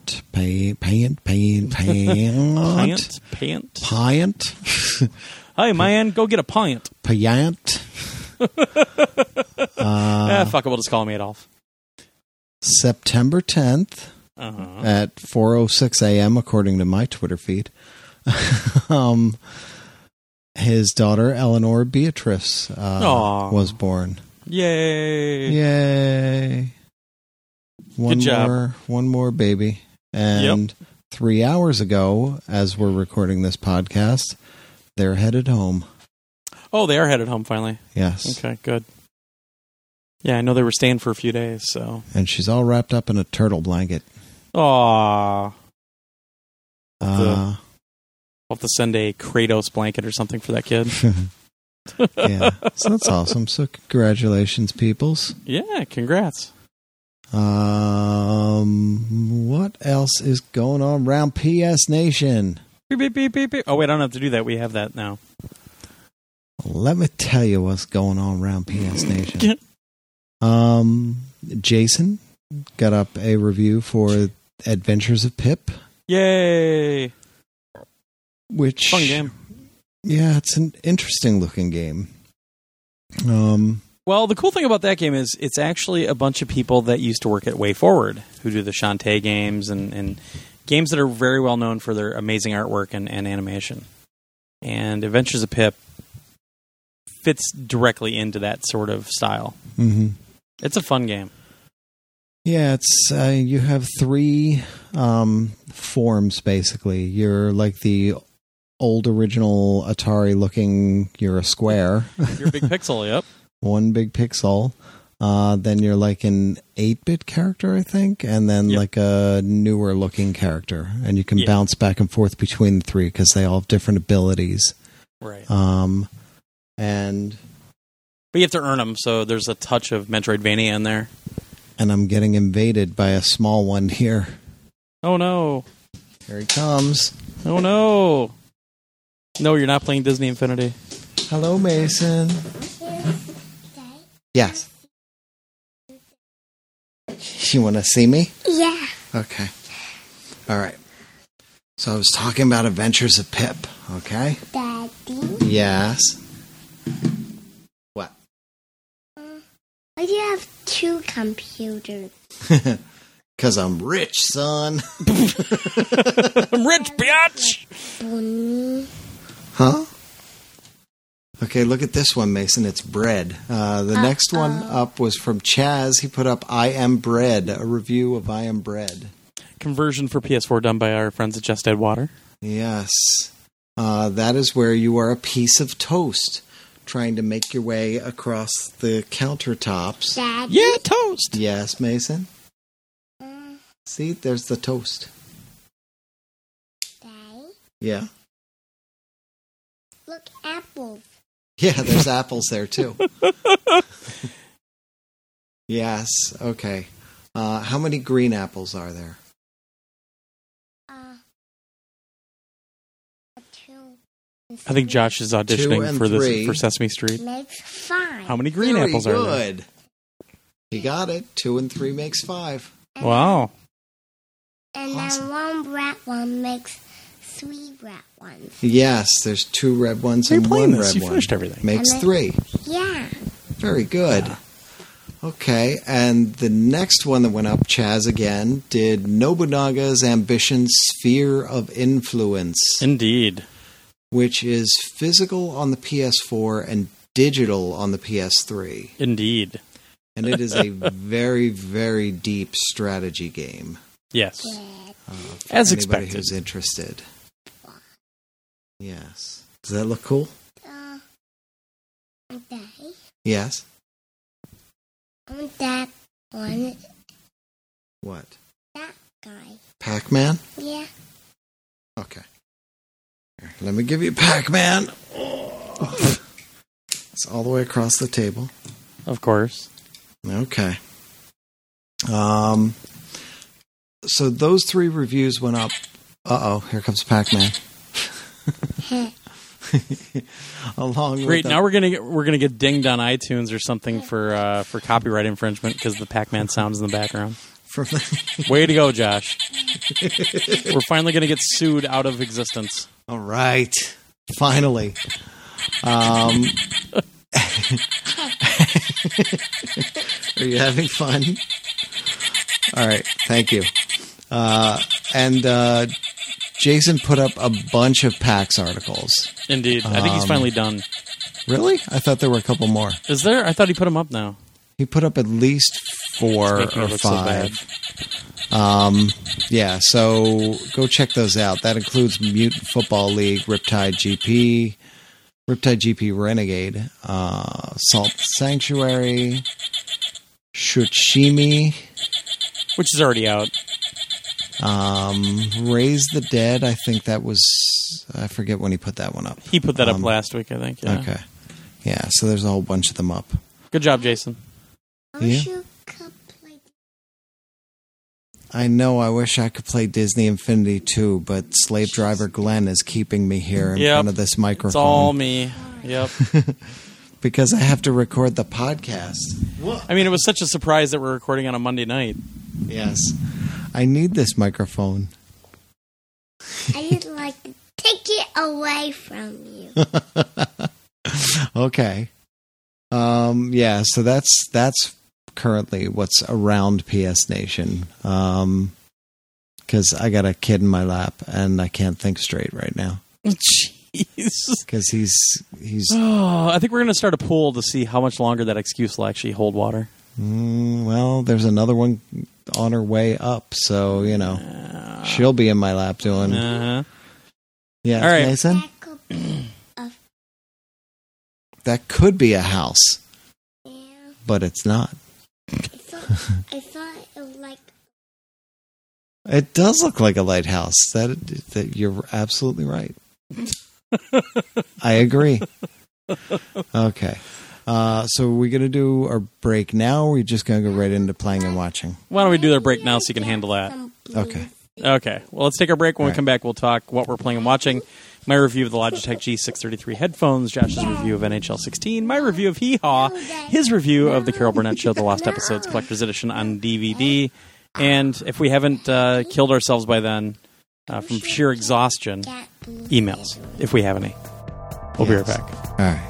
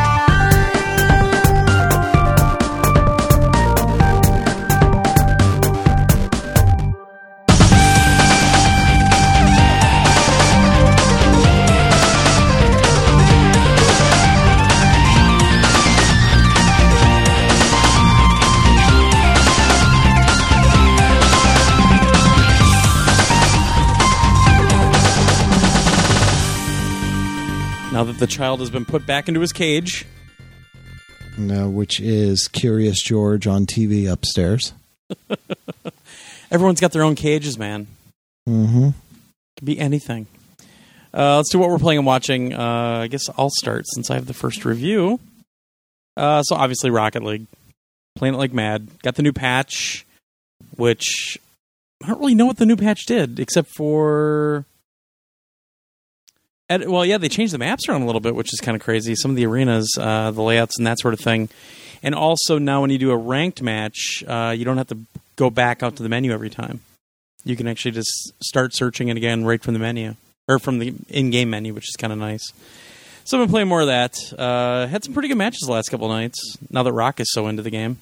Including joining our league with Revy, which I think is a mistake. Oh, and yeah, so Two Hands Revy, don't ever play with him, folks, because all he does is he shows up and he plays like 3 matches and then he disappears. So don't waste your time. That's right, Revy. I've called you out. That's just going to happen. And like I said, Guitar Hero Live I got to play a lot of. Also a demo for this game called Hyper Void. I saw it on the store. I really didn't know anything about it. Grabbed the demo for it because, oh my god, there's a demo. It's a weird game. It's kind of like... It's kind of like a little bit of Space Invader / Galaga, a little bit of Stun Runner, a little bit of... Gosh, I mean, it's this weird kind of space shooter from, behind the ship perspective, like Galaga, but then there's one where you can spin all the way around. And there's all these weird graphics happening in the background, like all this really trippy stuff. And there's boss battles, that sort of thing. The problem was, that I had with it, and the reason I didn't buy it, is, so you've got 3 guns. You've got square, cross, and circle as guns. And, you can fire all of them, but they seem to lose their effectiveness after a little bit amount of time. But I don't know what you have to do to make them more powerful again. Like, I didn't see any timer. I didn't see any way to power it up. You can get different power-ups, though, like, throughout the game. Like, these little geometric shapes will pop up. And if you get one of them, it'll make it so that all 3 of your guns just start firing automatically and you can take everybody out. Or you can get a super bomb, that sort of thing. But it's a really weird game, and I mean, I was at first I was like, "Ooh, I might have to get this." And the demo lets you play a lot of it, and I just kind of got to this point where I didn't really like it too much. It had some weird mechanics. I don't know. You should try it, Josh. Maybe you'll like it. I'm not sure. It sounds vaguely familiar, but I don't know. I'd never seen anything about it before, as far as I can remember. But the demo's up there. It's right in the store. You can grab it. So, the next I got to play this game called Zeo Drifter, which just came out, I think, last week. And this is from the guy that made Mutant Mudds Deluxe, which is a really fun game. So, Zeo Drifter is kind of a Metroidvania light, more Metroid than Vania. Actually, I would just say Metroid clone to a certain extent, but he does the same thing as he did in Mutant Mudds, where at certain points, once you get the power, which there's kind of the Metroid aspect of it, you have to kind of earn new weapons or new powers, that sort of thing. You can jump into the background and the foreground. So there are spots that you can't go to until you get that power, and then you have to go back and go to those. And you have this cute little ship, and you have to go between 4 different planets at the beginning, and it's a challenging game. There's also a part where, or kind of a whole mechanic in it, that you have to go underwater. So you have to get this power where you can actually turn into like a little submarine. And once you get that, you can go underwater and find all these new locations and all that stuff. It's really cool so far. It's a small game in terms of download size. It's only a couple hundred megs, if I remember right. Really great graphics, really great controls, everything about it. So definitely check it out. I think it's worth it. Next up, we talked about it a little bit, but Adventures of Pip. I'm a little bit farther into it. Every time I play it, I get distracted by something or get a phone call or something. It's a cool little game. I really want to get through it. Again, skills-based platformer, kind of Metroid-ish in terms of gaining new powers, new abilities, new weapons, but really unique and great graphics again, and great controls especially. So I like that game quite a bit. And then I streamed it last week. Played the Forza 6 demo 3 times on Xbox One. So I always try to give the Forza series a chance. I really liked Forza 2 back in the day. I don't like Forza 5 at all, but it was cool that they released a demo for 6. And the replay's up on our YouTube channel too, so if you want to check it out. I know it's not PlayStation, but it's games. And I wanted to check it out. It looked like they were doing a lot of good stuff with it. They promised a lot of fixes, that sort of thing, so I wanted to see. Overall, I mean, it's way better than Forza 5 in pretty much every way. Graphically, it's better. It's got nighttime now. It's got weather. We'll talk about the 3D puddles later, but it's better. It controls a little bit better, but also when you're playing the demo, you just kind of get thrown into it. And the demo's deep.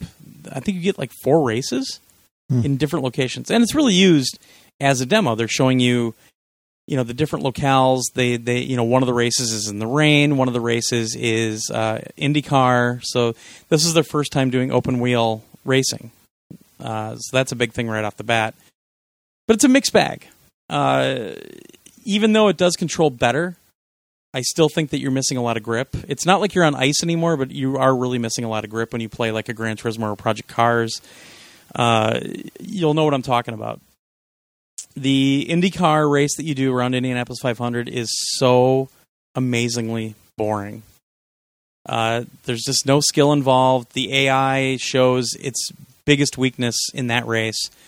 No matter what, the AI would literally just pull out in front of me, would hit the brakes right in front of me for no reason on a straightaway, all kinds of stuff. It was right on the stream, and I pretty much had to turn damage off in terms of damage being damage and not just cosmetic. I did turn damage off, or I was never going to finish that race. It kind of shows again that the drivatars are a neat idea, but because the drivatars are only built around different, not really the racer's abilities or whatever else. It's more of kind of pulling how the race or how the person races overall. It doesn't work because they'll literally just hit the brakes in the middle of a straightaway on any race. They literally just brake check you like your asshole friends would do in high school. It makes no sense. So what I did with the stream, though, is I played through the entire demo the first time with all the assists on, which obviously the first race, they want to show off the new Ford GT. I mean, that's what they've been showing off at E3 and everything else.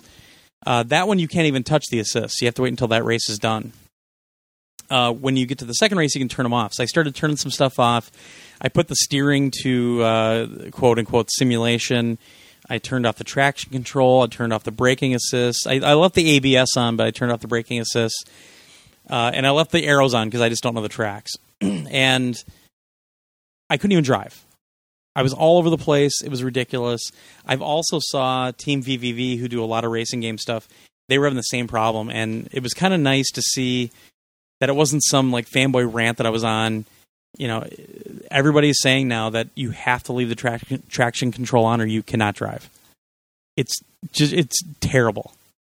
So in that aspect, I'm a little disappointed. I mean, I'm not going to go out and buy a steering wheel for the Xbox One anyway, but it's a little disappointing because I can play Project Cars with a DualShock with little to no problems with all that stuff turned off. I think graphically it's way better. They really did a nice job with it. The cockpit view on that is one of the best I've ever seen, honestly.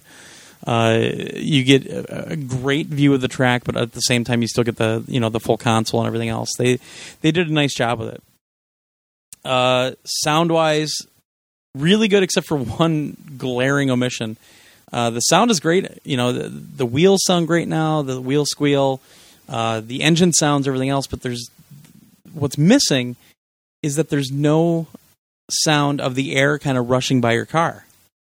And I didn't really think about it at first until I started playing, and it really kind of pulls you out of the immersion aspect of what you're playing. Because a lot of games have that now. So, I kind of miss that. Let's see. The wheels, you can feel the tires kind of bending a little bit now. You can feel that they're actually, that they're actually bending sideways when you're taking really sharp corners, but the suspension's still not there at all. Very light suspension. Your car doesn't really lean very much at all. You don't have to take that into effect. You don't have to worry about, shifting your car's weight to get around some corners like you would in an actual simulation. The rewind button's still there. You can turn it off, which you actually get a 10% buff in in-game credits, which I kind of like. So I turn the rewind off. I don't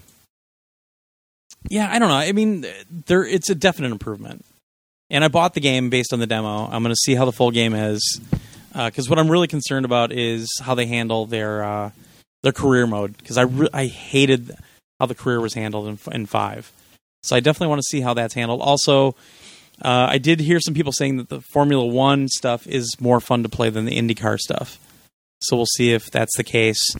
I don't know. It's a mixed bag. I mean, I went back and played Project Cars last night, and I got a lot more out of that game still.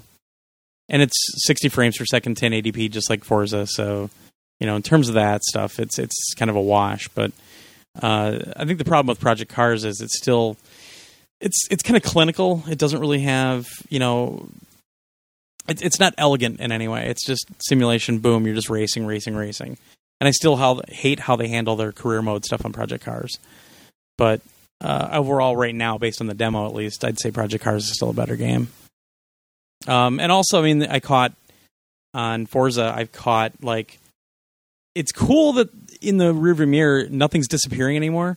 But what you'll notice immediately is that even though the game runs at 60 frames per second, the rearview mirrors and the windshield wipers when you're in the rain both run at 30 frames. And it's weird. It throws you completely off if you put any type of concentration on that at all. The other thing is the rain. I mean, it's cool that there's weather, but the 3D puddles that they make so many big deals about, at least in the demo, the puddles are in the exact same spot every time you play it. And there are certain puddles placed literally to make you go off the track unless you know that they're coming. So, kind of cheap in my opinion. I still think the series leans a little bit more toward the arcadey side of things. And I think that's why it gets some high reviews from people that don't really play racing games that often, because it feels more approachable because it's a little arcadey. Because they have this whole it's like a buff system now where you can get boosters. So you can get like a permanent boost of saying you have a guy in your garage that is a grip guy. So every time you have him in the garage, you have him activated, you get like 10% boost in grip. Or you have these one-time buffs that you can get. So you can say you'll start in a higher position in a specific race. Or what was the other one? Oh, you'll earn extra in-game currency in a race if you have this buff turned on. They say you don't need to use it. They're like, oh, you don't need to use it. But at the same time, I think there is a mechanic there that they want you to use that stuff every now and then. They definitely wanted you to in the demo because they got you into this situation in a night race, where the track is cooler. You're not supposed to get as much grip. So what happens? You get the opportunity to turn the grip guy on. Again, I don't know if that's just a mechanic they used in the demo to show it off, or if that's going to be in the full game. But it concerns me. Because, again, I think that just takes away from the simulation aspect of them saying Forza is a simulation. So, yeah. But overall, like I said, I bought it. I bought it with my own money, so we'll see what happens with it. But it's interesting, to say the least. And then, speaking of way forward with Adventures of Pip, Shantae Risky's Revenge was brought out for on PS4. This is kind of not really a remake, but them just bringing the game up to the PS4.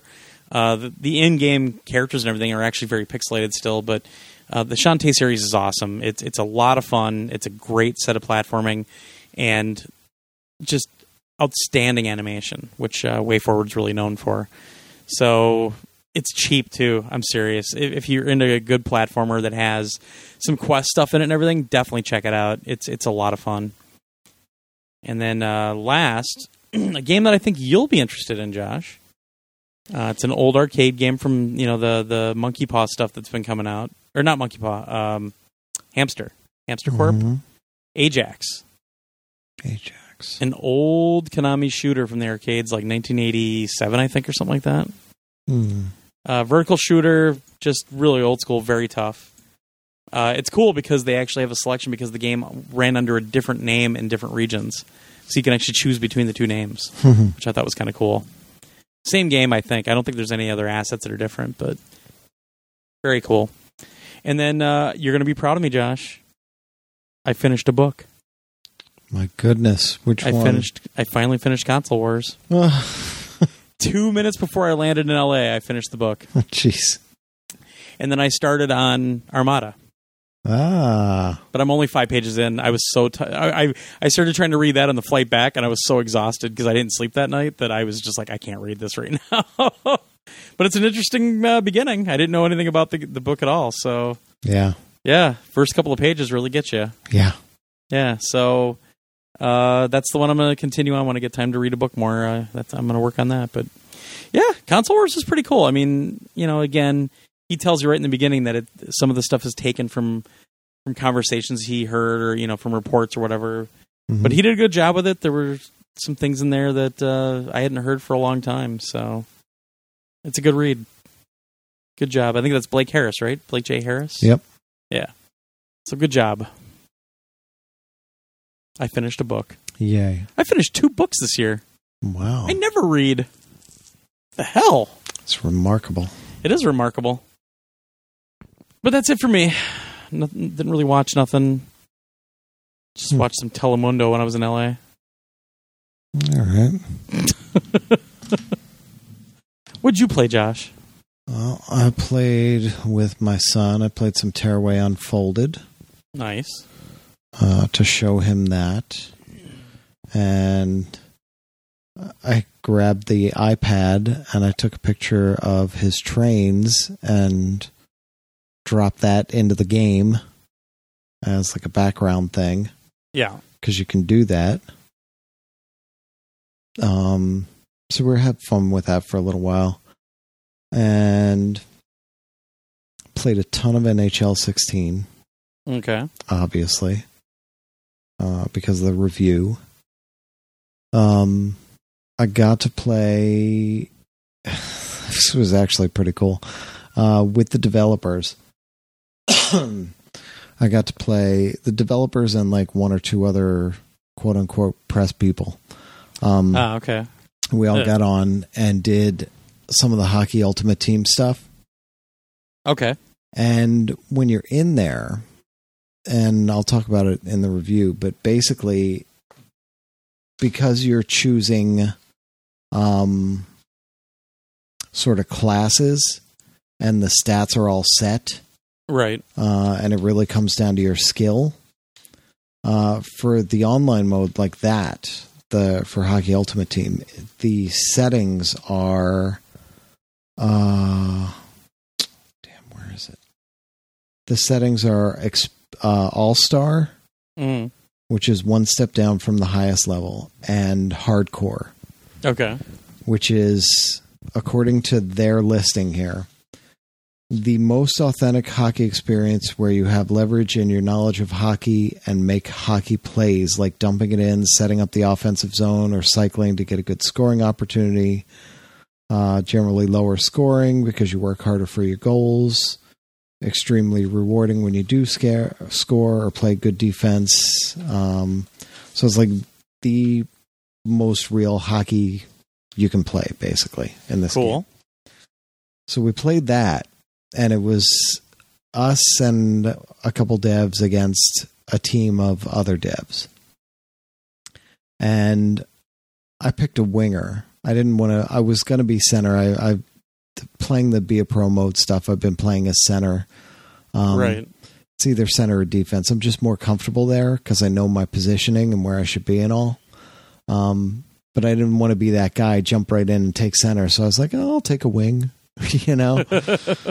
So I jumped in on right wing, and I'm trying to feel my way around over there. And one of the devs is center, and we're talking through the whole thing, and we're talking about, you know, stuff they've added, and they just did a huge patch like that went live that day last week.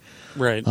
With stuff they didn't even think they were going to do or didn't think they could get done, but people were saying, hey, we want this, and they're like, you know what, let's try. And they did it. And they added it. So it was really cool. Oh, that's cool. Is one of those things bringing your character over from you know what? Did you bring it up? I did. I did. I said, look, I know this is not after when we had a lull, you know, I waited till we had all asked some questions and everything, and there was a bit of a lull. And I said, look, I know this isn't part of it. And you guys trolled me at E3, but I have to ask this. I said, please at least tell me, is this like a future thing that you're considering? Is it on the board somewhere? Is it, you know, and I went through the whole thing, and I even told them about E3. And told them that I freaked out and everything, and they laughed, and they're like, yes, actually it is something we've been looking into, and we do want to get into the game soon. Nice. And I went, well, but again, they might have been looking at it like that for 10 years. Yeah, but I mean, I think it's a big difference now that they're basically on the PS4 now. They're on the new generation. Right. They don't have to worry about a crossover to generation. The older version is now, quote unquote, the legacy version, which is just roster updates, essentially. Right. So I think they may seriously be. And I took a shot. I said, look, you know, because MLB's doing it, you know, and it works beautifully over there. They're like, oh, I know. It's really cool. And I said, yes, it would be nice. I was shocked at how well that worked. Like that first time when you booted the MLB up. Yeah. Just, we see that you have a file from last year. Do you want to import it? Well, yes. Boom, done.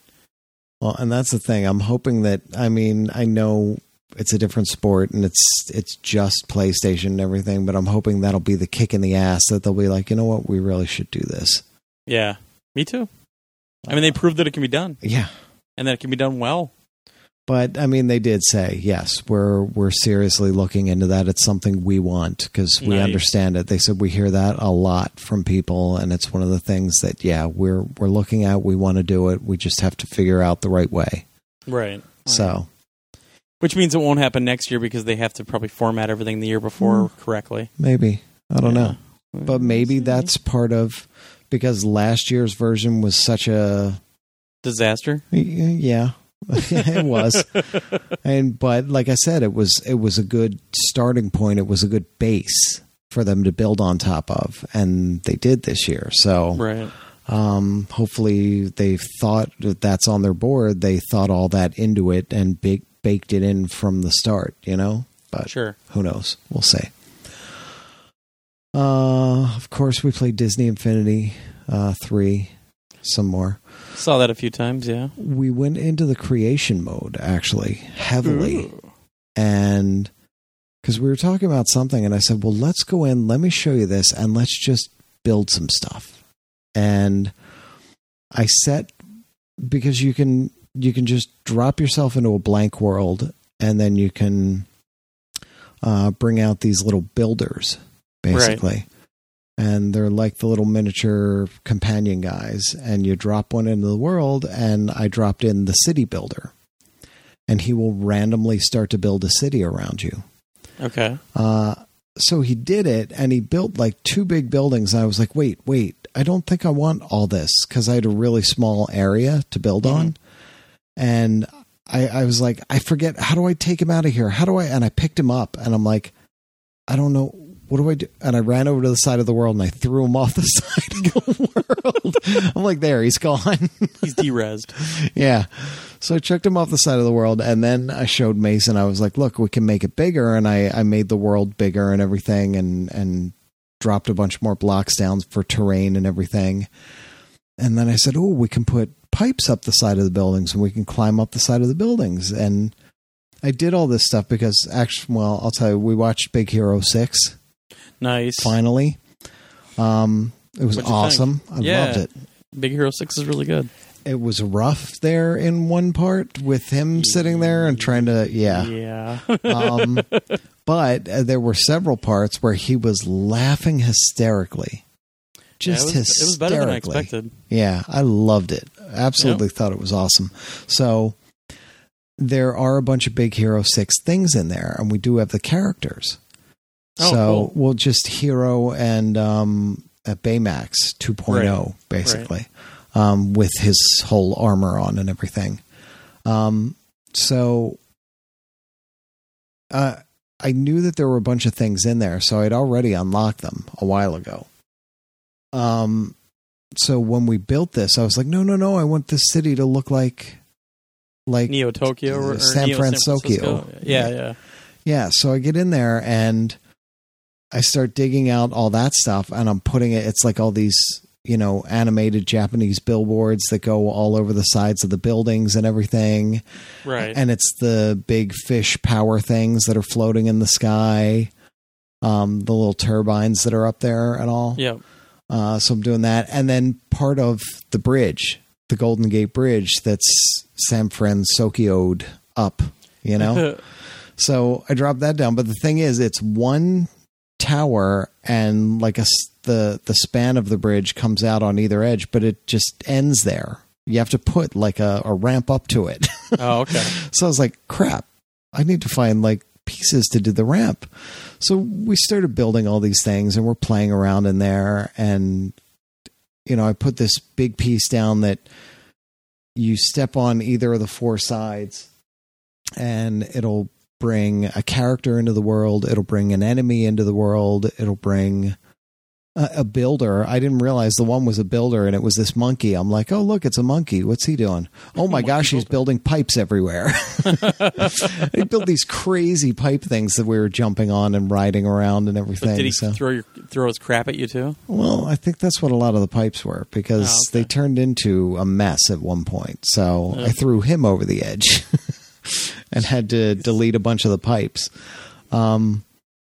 But then I dropped this whole this roadway where there's a giant squid under it that's smashing through it, and his tentacles are coming out. I attached that to the bridge, and then I attached ramps on either side so we could get up on it. We were riding across the bridge at full speed, trying to get through the tentacles.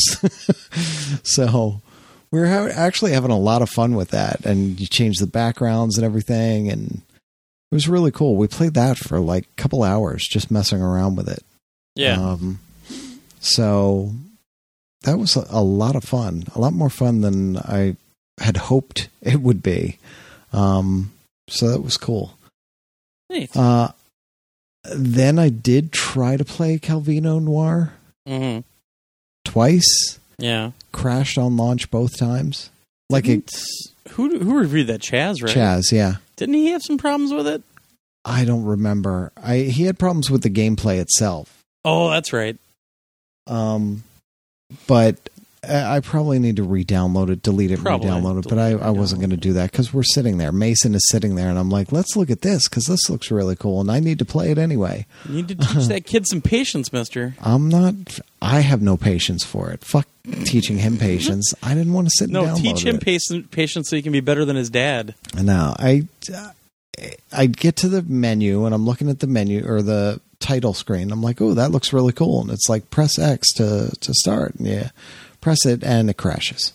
Press X to Jason? Yeah, so it crashed twice, and I said, all right, I'm not going to do that. And then I said, ooh, what about, and I scrolled through all the games. I'm like, I'm in the library part, and I'm like looking through the games.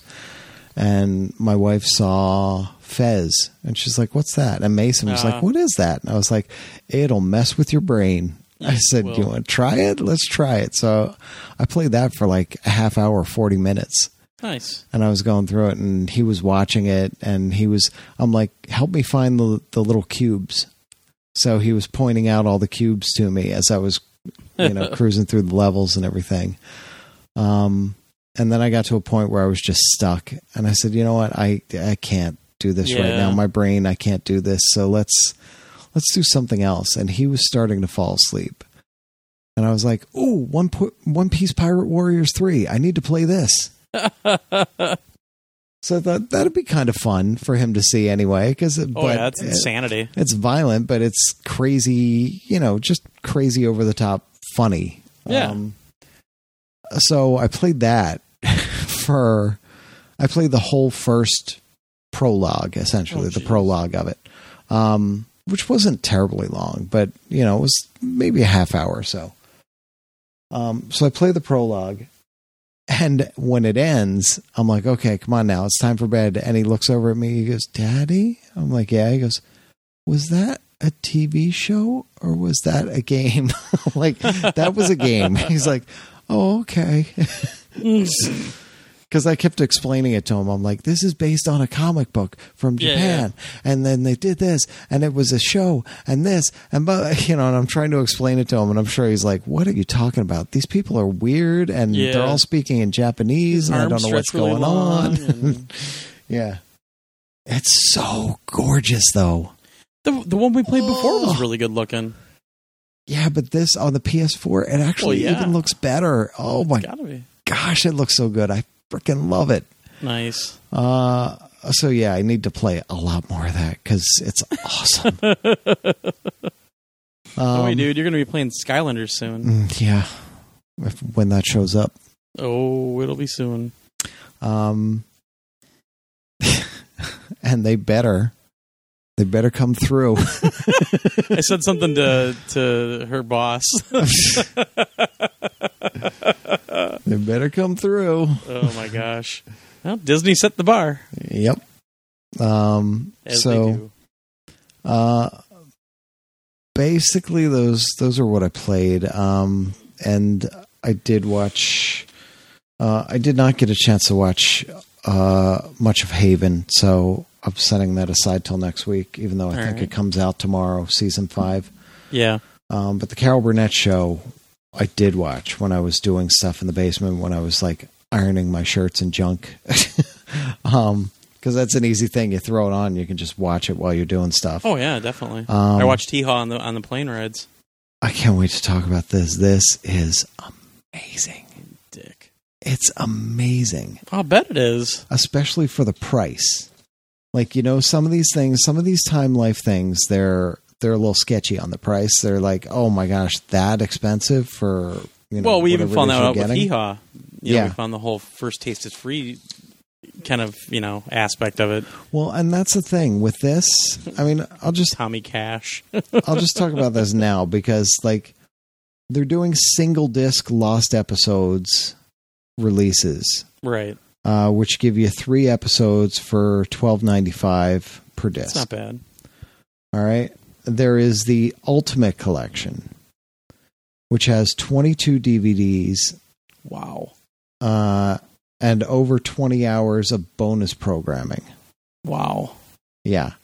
That's $200 Jeez. for 22 DVDs. The VIP edition, which is $400, features everything in the Ultimate Collection. Plus, Carol will hand sign a personalized greeting on the cover of the guest book. Oh, wow. Each one is numbered and arrives with a certificate of authenticity and blah, blah, blah. Okay. So the one that I have, the one that they sent to us, is the collector's edition. And it is, how many discs is this? Like 6 discs, I think.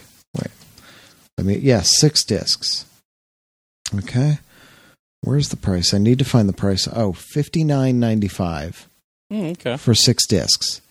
So it's $10 a disc, but there is so much freaking stuff on here. Yeah. There's more than 5 hours of bonus stuff on this set alone. Jeez. Yeah. It's ridiculous how much content is on here. It just blew me away as I started to dig into it. I was like, oh my gosh. Because you open it up and it says, like on the disc, just let me pick one at random here. 178 minutes on this disc, 240 minutes on this disc. Wow. 173, 154. There are hours and hours and hours of programming. This was 308 minutes on this one disc. There is That's a lot of content for $60. Yeah.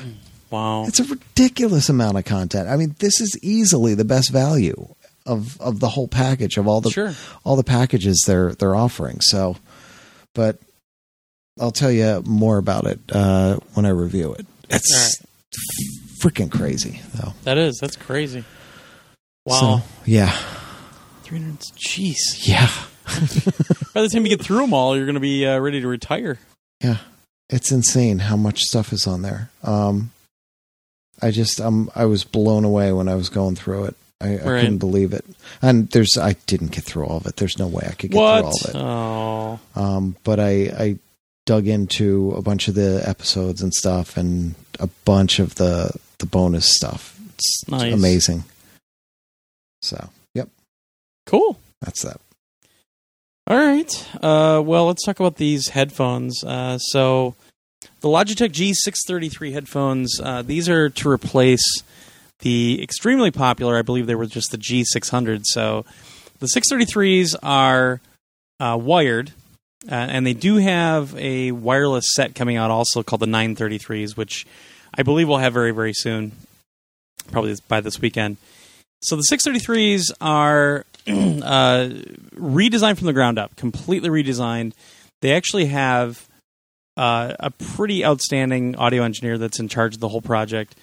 And he was kind of given carte blanche, like just design something brand new and just make them really good. And they're pretty damned impressive.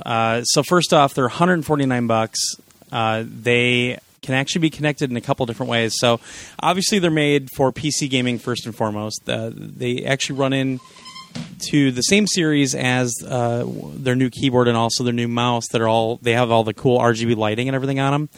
So if you're plugged into the PC and you have those other two devices, you can actually change the RGB lighting between like 16 point something million colors or something like that. It's a crazy amount of colors. But you can also sync them up between the three devices. And you can either have it kind of rotate colors throughout the three devices, or you can set like your own colors. So there's removable plates on both sides that you can have customized. They haven't really talked about that yet, like if you're going to be able to actually get on a website and customize it, or if they're only going to do it for certain things. But the light up is pretty cool, but it only works if you're plugged in via USB, obviously. And the light also works if you're plugged in via USB on the PlayStation 3 or the PlayStation 4. So if you're a streamer, these might be a good set of headphones to have because obviously you have to be plugged in. You can also plug in with the 3.5 millimeter cable, like a lot of the other headphones I've been talking about lately, like the Blue Mo-Fis and the V-Modas and et cetera, et cetera. When you plug them into the controller, they pretty much work the same as a lot of the other ones out there. You actually do get Virtual 7.1 every now and then, depending on the game, because it will encode. The PS4 will encode them. And these headphones actually support the Virtual 7.1 from Dolby and from DTS. It's called DTS-X. But to keep the cost down, the chips aren't on the headphones, so they only support those formats when you're plugged in to a PC with the control software. So be careful when you see that in the box, because you might think, oh, I'm getting all this cool codec support on the PlayStation or the PS3 or whatever. It doesn't work that way. So that's one thing I want to make sure people knew. They work great. They work really, really well. The design is just fantastic. They are made for gaming. They'll actually flip 90 degrees so you can lay them on your chest really well. There's a lot of room. It does not clamp down on your head very much at all. It never felt tough at all. It feels really, really comfortable. Oversized ear cups. They actually even made sure that the seams are inside the ear cup part of it so it never touches your head. So you don't feel that seam anywhere around your ear. So it was little touches like that I was already really impressed with, even seeing it at PAX. The other thing that I like is the microphone on it. So the microphone's a flip down. It actually, there's like a recess on the left side of the headphones, and it'll just pop into there. You can pull it out, extend it even, and to mute it, you just kind of pull them up a little bit, and a red light comes on that you can see in your peripheral, and that's how you know you're muted. I did a bunch of tests with the microphone streaming. I even did the segment that I did with Dave on the podcast a couple weeks ago for Destiny. I recorded with those headphones, and I'll tell you what, especially for a $149 headset, that microphone works really, really well. I was very impressed with it. And everybody on the chat was saying the same thing. They said it sounded really good, and everybody was really impressed with it so far, as far as I know. So, on PlayStation, sound is crystal clear on both 3.5 millimeter and on USB. USB worked a little bit better just inherently because you're not over wireless, through your controller or whatever else. If there's any interference at all, that sort of thing, you're going to get some weirdness on the controller. You might have some drops, that sort of thing. That's not the fault of the controller or the of the headphones, though. That's just the fault of the wireless technology they're using. The thing that really stands out the most to me, though, is they're using kind of this hybrid mesh for the earpieces this time, and just the clarity of the sound is as good as the $300 headsets I've used. It sounds fantastic. But the other thing is, the amount of space inside the ear cups, it's essentially like you're in a concert hall. When you think about size of ear cups on headphones, there's so much space in there, and there's so much space for the sound to move around in that little area.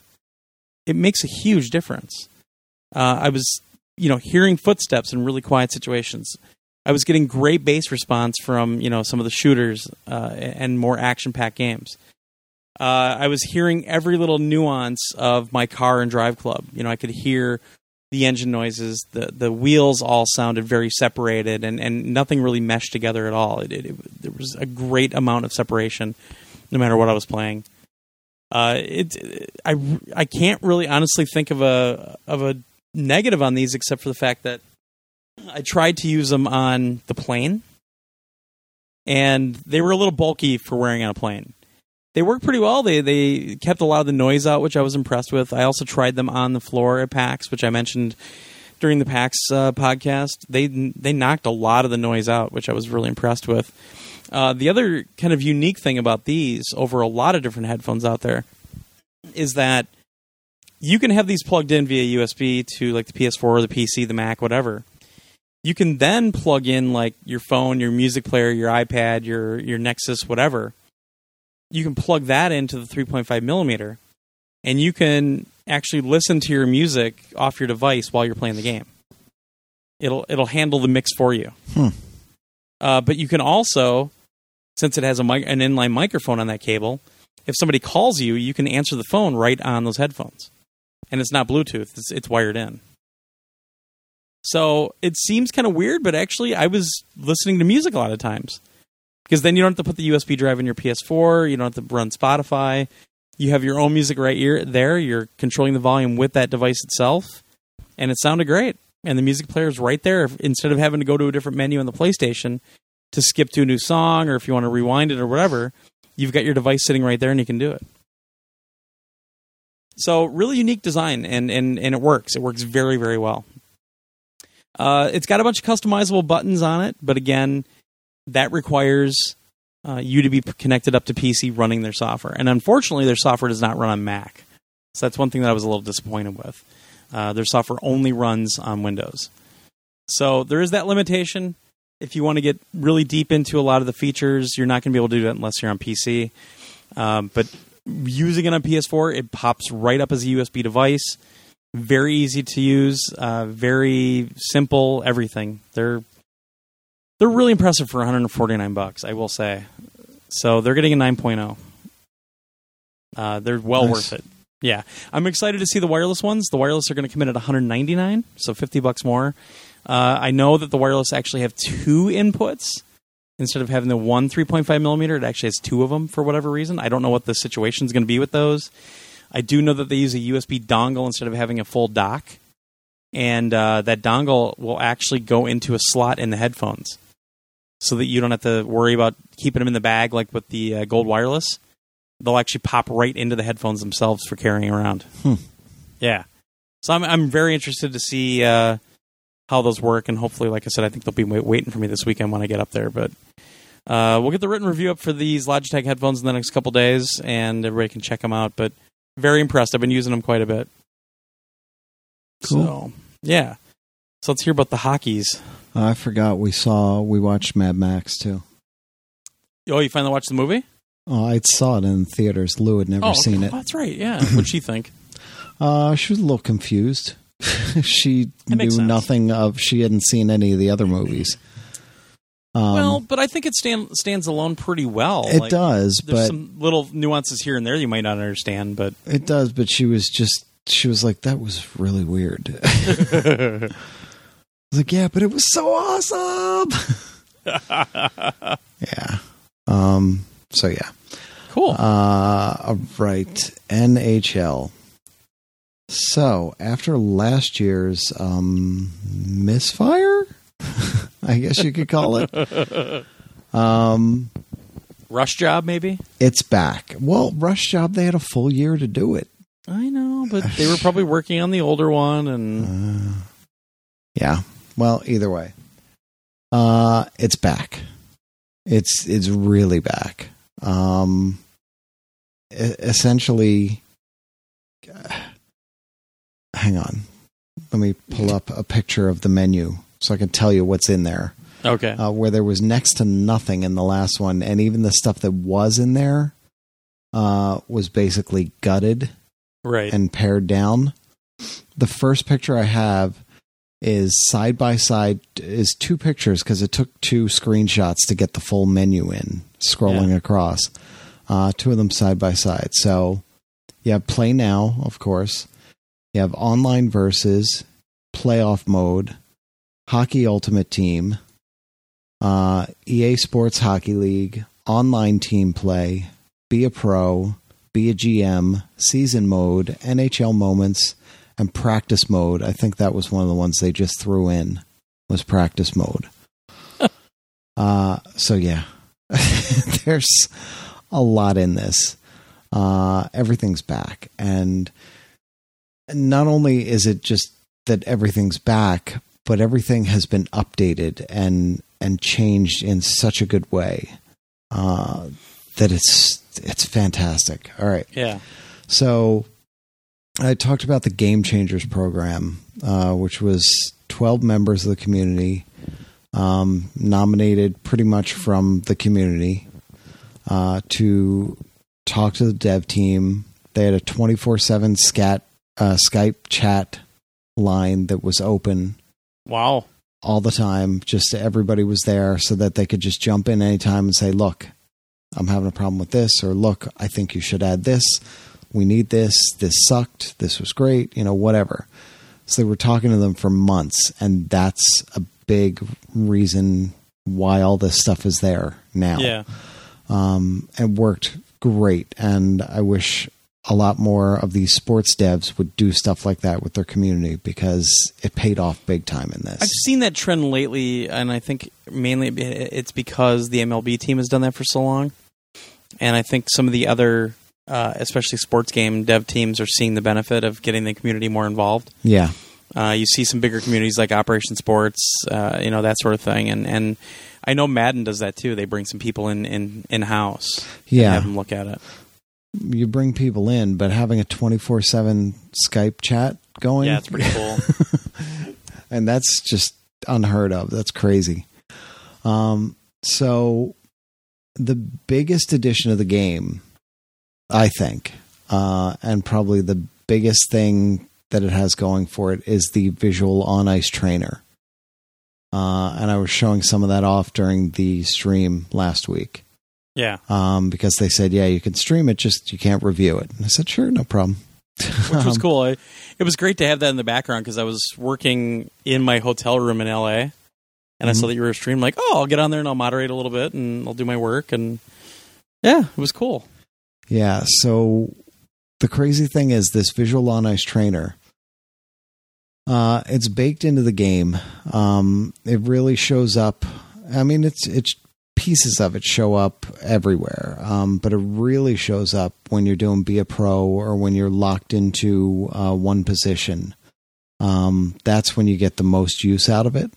Right. I mean, it still shows up everywhere, but what it does is it will help teach newcomers to the game how hockey is played, essentially. Right. It's like a teaching tool built into the game, baked into the game itself. And what it does is you get ready to make a pass, and when you pull back on the stick or when you move the stick or start to pull down on the button, you'll see a dotted line and an arrow showing where you're going to pass it, but it'll also show you, where you should pass it, where you should be on the ice, especially when you do position lock.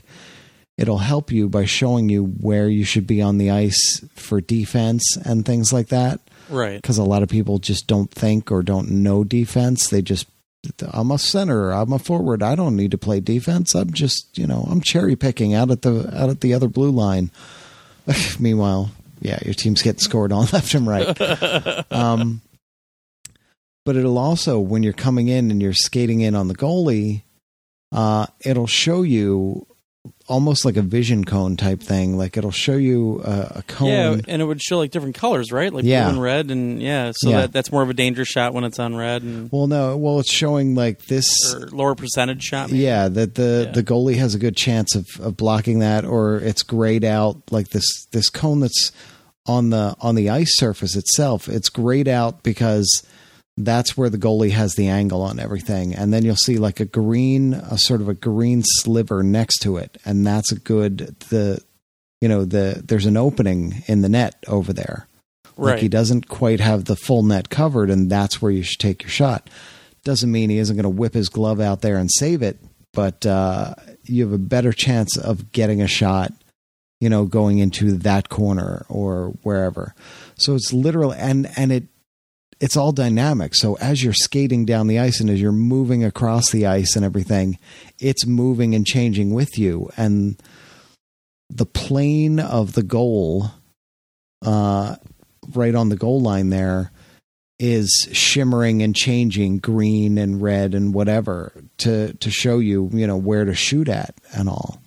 Right. It's fantastic for people who have never played the game. And the cool thing is, I have it set to be, it's in kind of a learning mode, essentially. Okay. Which are you getting a drivatar on the ice? No. What it's called is, where is it? I can't think. Adaptive mode. Okay. So the adaptive mode will kind of watch how you play and give you the tips and whatever when it feels you need them. So it's not forcing anything on you. You can shut this whole thing off too. You don't have to have it at all if you don't want it. But I think it's fantastic for people who've never played the game. I'm excited to have it for when my friend comes up, because we played hockey a billion times, but with Madden and with NHL and with all these, when he comes up now, he doesn't have a PS4, or he has a PS3, but he doesn't really have the sports games on it. It's his kids use it more, and he doesn't have time. So when he comes up, he's like, so what are all the buttons now? And it's a whole thing trying to teach him what's pass, what's shoot, what's chip pass, what's clear the puck, what's, how to do all these different things. And I never remember. It's just baked into my brain. I just play, and I can't tell him L2, L1, or any of that. It's just not there in my head. Right. When you're playing, it'll actually say, hit L2, you idiot. No, it's right above the player's head. It'll tell you what to do, or what it thinks you should do. You're coming into the zone, and it says, move your sticks this way to the left or to the right or whatever to do a deke. And you're like, ooh, hey, cool, It tells you face-offs, It'll tell you to try to tie up the other guy on the face-off or to pull back or do whatever to win the face-off. It's fantastic. It's great for new players. It's great for people who haven't played in a long time and just don't know they know hockey, but they don't know the controls. So like me. Yeah, it would help, I think. It's huge. I think it's probably the biggest thing they put in there. Nice. And like I said, you can turn it off entirely. You can put it in adaptive mode, which I like having in there. It's just cool to see some of the stuff that they throw in there. For the returning modes, for the Hockey Ultimate Team, the interface has been tweaked a bit, but I'm still not thrilled with it. I never have been. Mm-hmm. What they did add was single-player seasons, which hadn't been there in the past. Okay. So now you get your Ultimate Team, you get all your players and everything, and you can tweak the lineups, and you don't just have to jump right into an online game and face annihilation. You can play single-player season, and the cool thing is, as you're playing your single-player season, like you can play a couple games in there, get a feel for your players, get a feel for your lineup, and then take that same team and jump right into an online season. Right. And then jump back to the other one, and you can go back and forth it's almost like a practice mode in a way. But you're still, gaining pucks and currency and everything and all the experience for playing. Sure. Whether it's on, the multiplayer or the single player stuff. So that's a really cool addition. I like that. Be a pro mode. Yes, you can sim to the next shift. Yeah, you were showing that on the stream. I made a big deal about that because it's there and it's really nice that it's back. The other thing they did, which is vastly improved, I think, and it's similar to what Madden's kind of doing with the XP. It's no longer gain all your XP during the game and then go in to a menu and essentially buy your stats, Oh, yeah, yeah. That's all gone. Okay. What happens now is, you pick the type of player you want to be when you create a player, similar to the classes in the EA Sports Hockey League, which I'll get to later. So you want to be a defensive defenseman, you want to be a power forward, you want to be a playmaker, a sniper, or whatever. How you play the game, then, keys in on, you said you were a sniper, you're supposed to play as a sniper. So as you play, you're going to gain or lose XP based on your actions on the ice. So are you saying it's all about the game and how you play it? Yes, finally. So it's like real life.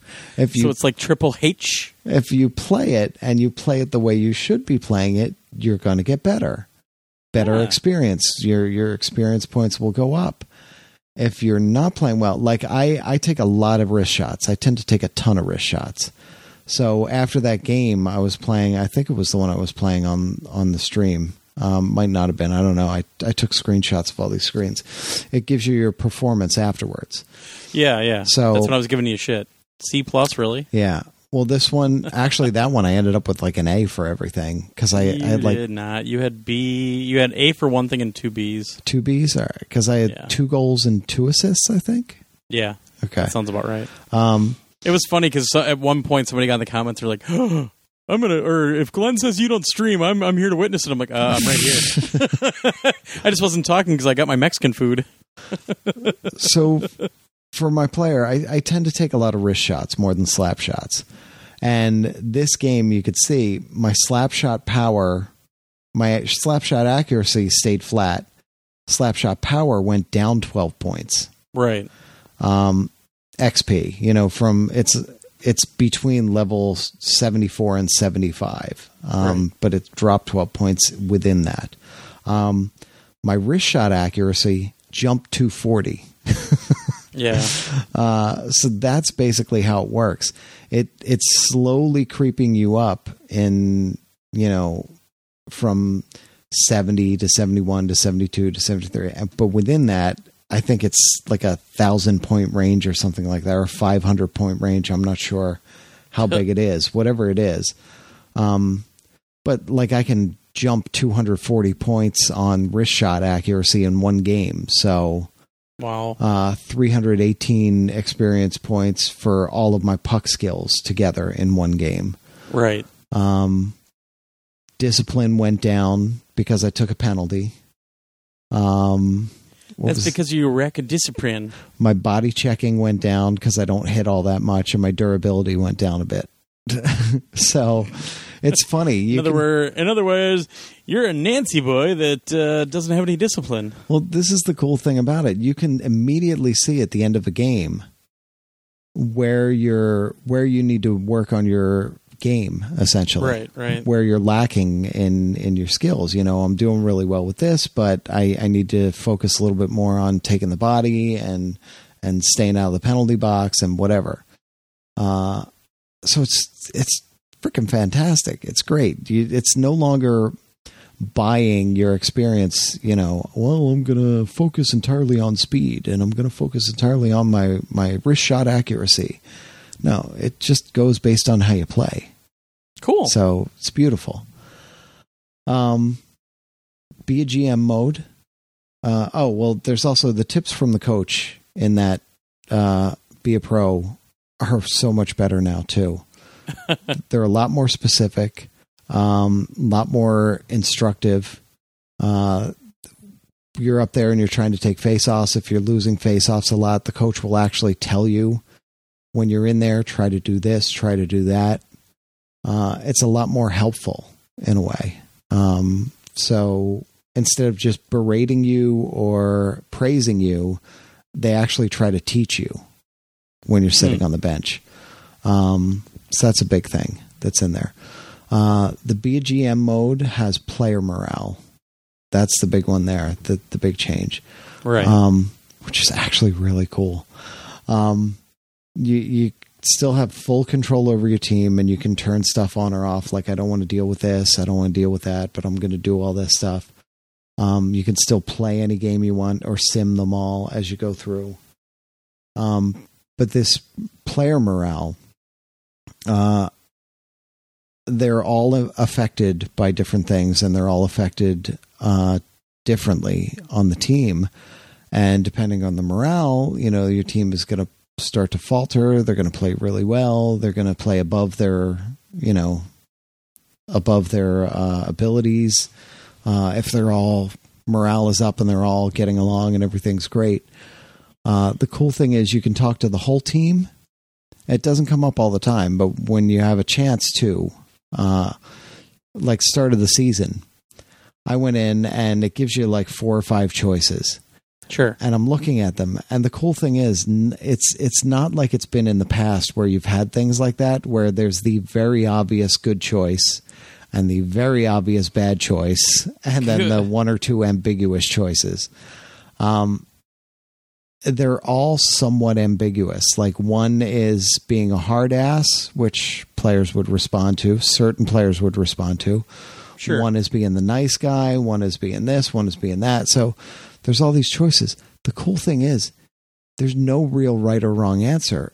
And just like real life, the players are all going to react differently. The same player will react differently to the exact same thing you say to him, depending on what's wrong with him. So you really have to get to understand your players. You have to understand, this guy's injured and he's morale is down because he's injured and he just wants to be out there on the ice. So you have to figure out what to say to him to keep him going and to get him up again. It's pretty cool. Like I thought I picked a good one to start off the season, and like 90% of my team, the morale went down. I was like, oh shit. Like right off the bat. So it's just, you just don't know. I called his wife a lesbian. What? You called his wife a lesbian? I'd kick your ass. But she actually is a lesbian. Well, I'm not going to say what he said. Yeah, he said something a little filthier than that. I know. But yeah. But that was great. It's from a movie, folks. Yeah, Slapshot. When he skated around behind the goal. She's a lesbian. A lesbian.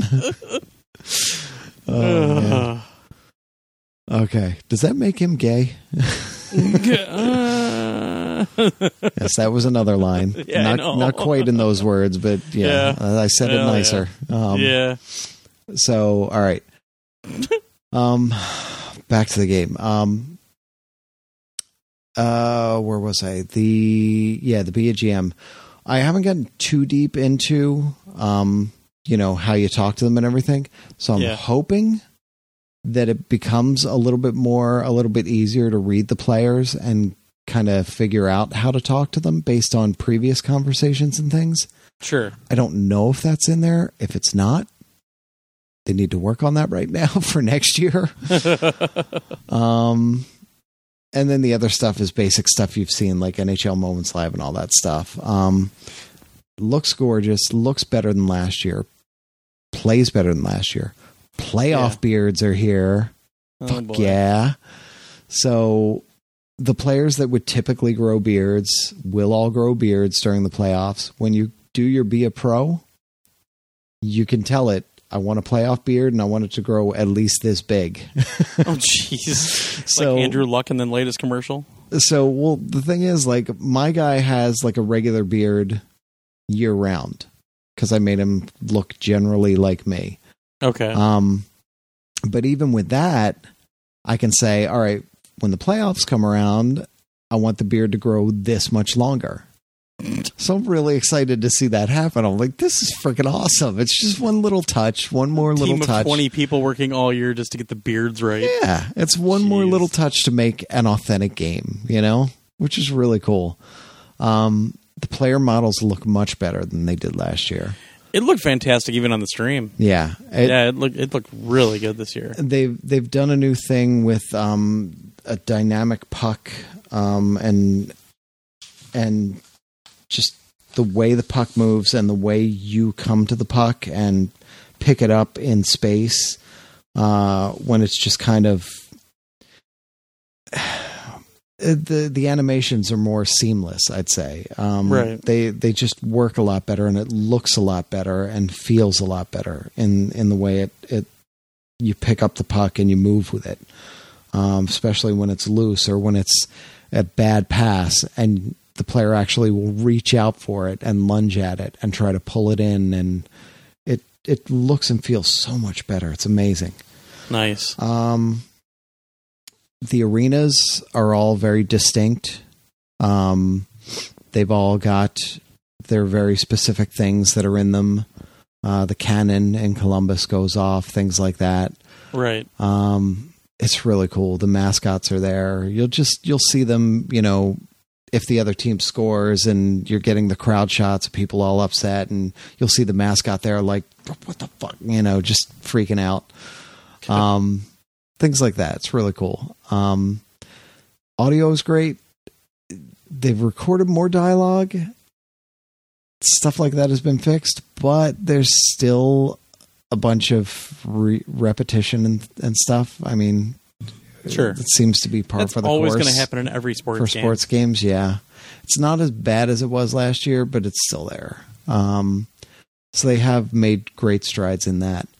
The EA Sports Hockey League, that's the one that everybody really wanted to know about. I talked about it before when they did the beta. It's just as good in the full game, if not better. They are aware of the lobby issue. I talked about that on the podcast where I joined a team. Wait, when did you talk about it?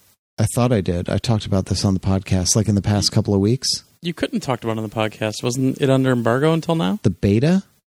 Oh, the beta. I'm sorry. No, yeah, this was in the beta. Okay. This is the online 6-on-6, essentially. So the EA Sports Hockey League portion.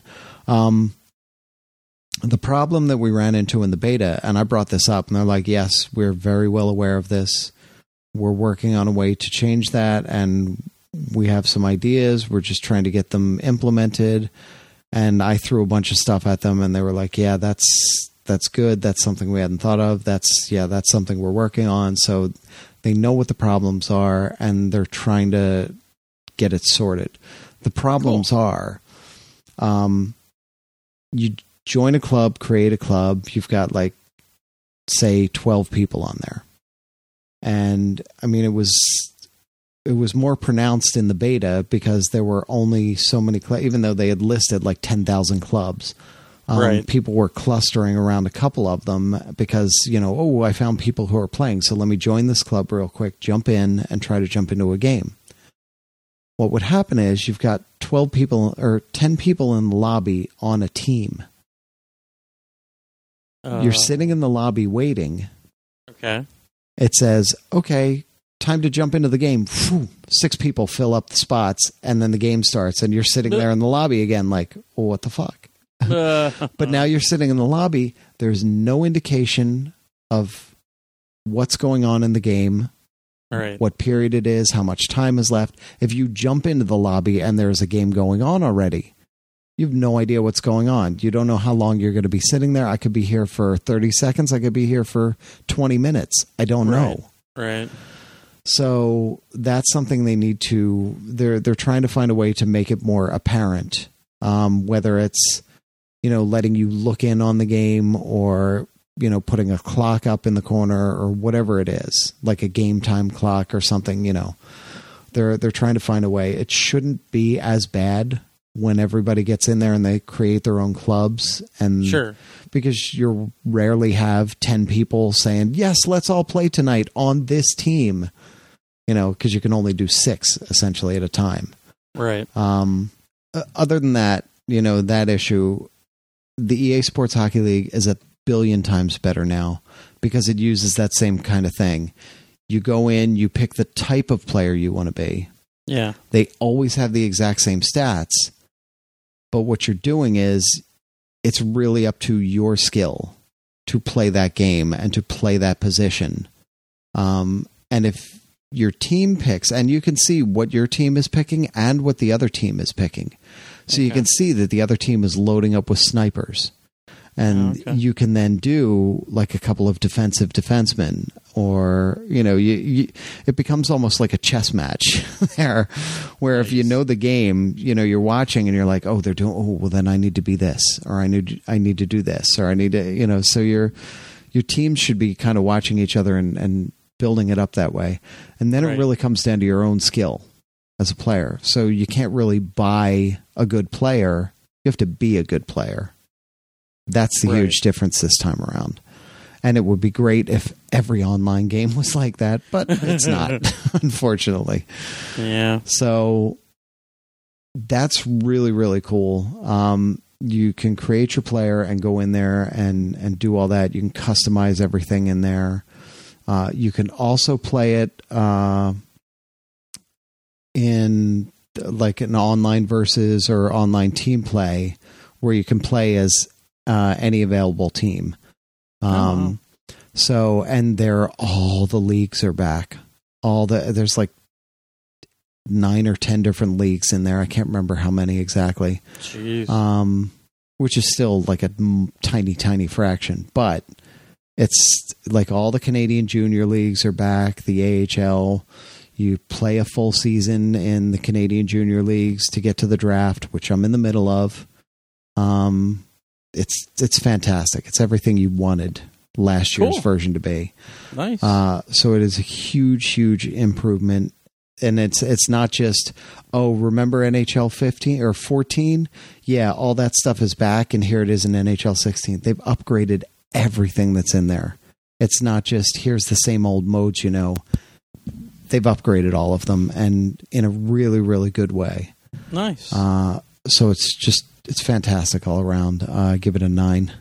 Oh, wow. All right. Love it. Yeah, I know you were happy with it. You've seemed very pleased with it. Very, very happy. Yeah. Cool. All right. Hee-haw. Hee-haw. I mean, I won't talk a lot about this because we talked about it, what was it, last week quite a bit. But it's funny. You know, you were just like, oh, I don't care about this at all. And I mentioned hee-haw to like all my friends up here, and all of them were like, "Oh, dude, that's awesome!" And because we all grew up with it, I guess. I didn't think it was that big of a deal in Wisconsin, honestly, but yeah, in Kansas too. So it's a show that started in, I believe, '68, and it was essentially a laugh-in for country music. Yep.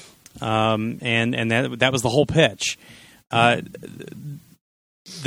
pack that we have has essentially, I think it's 4 full episodes, and it's got a bunch of bonus content in terms of interviews, that sort of thing, which I watched all of them. It's so weird that even the stuff that's so old on those, you know, out of those episodes, the video quality is really good. I was shocked by that.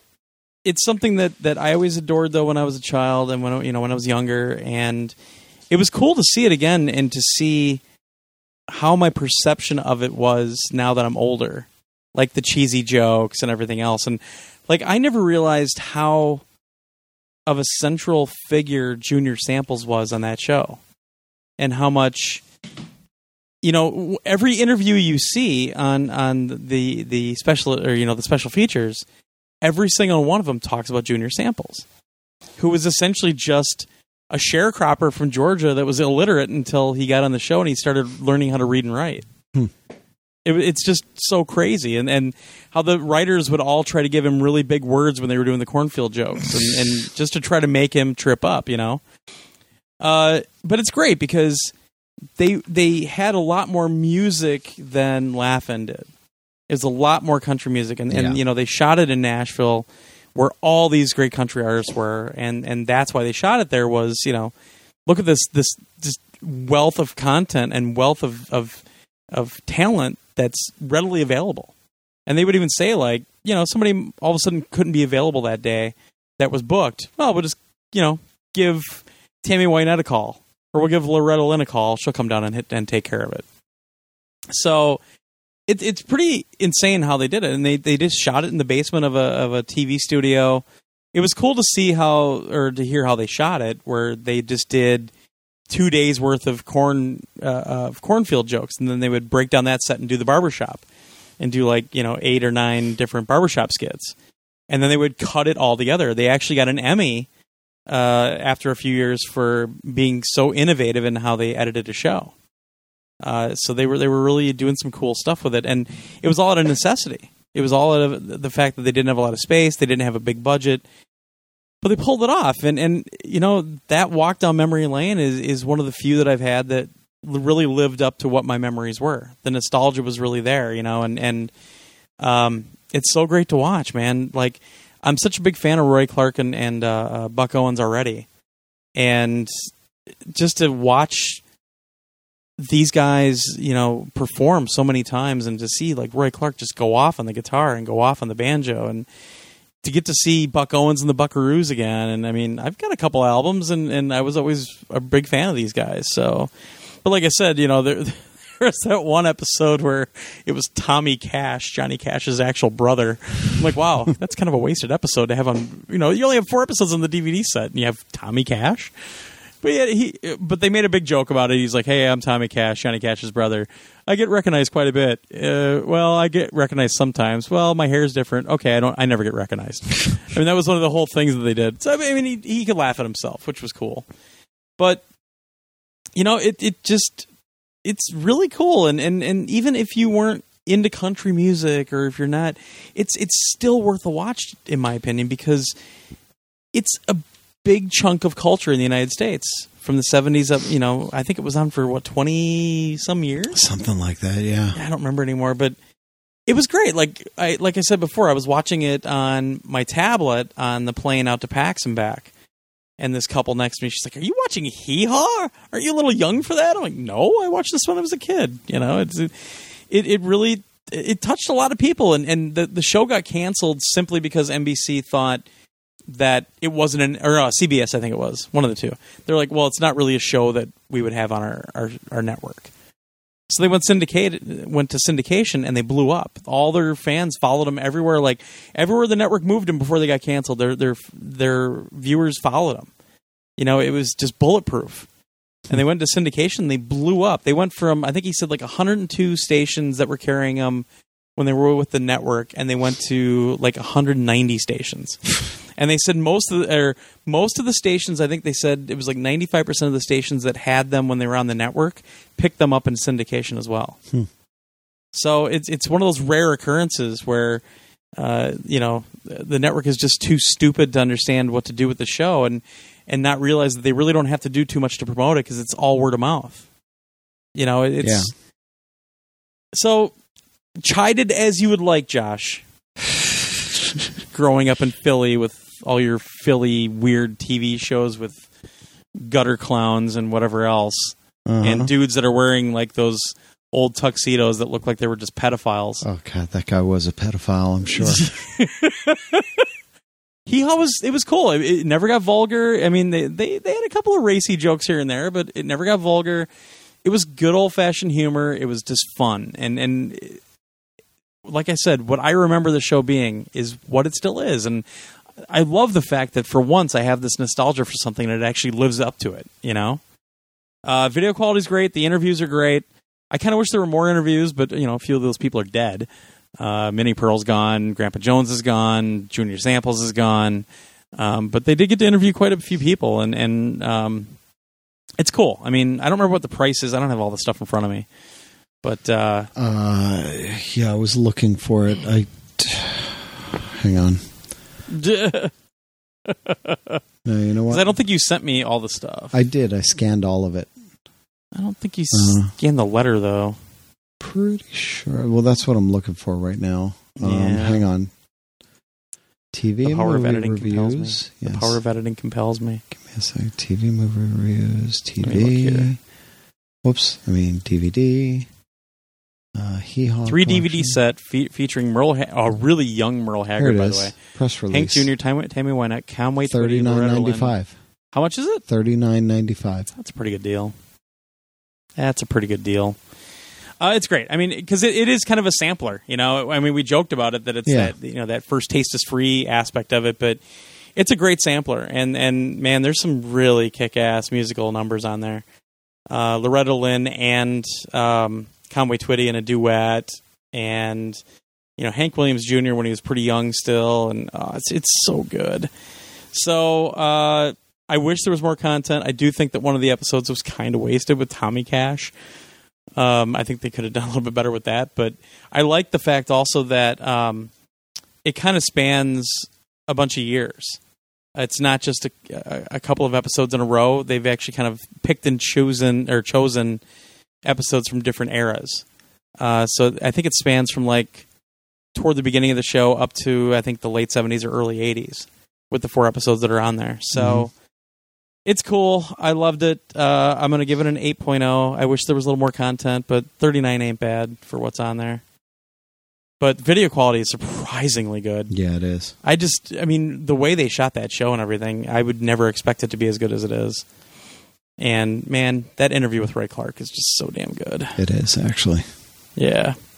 So there you go. Hee-haw. Now I got to write it. Yep. All right.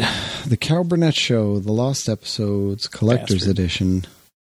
I did the math here. It's just shy of 21 hours of content. Wow. For how much? For $59.95.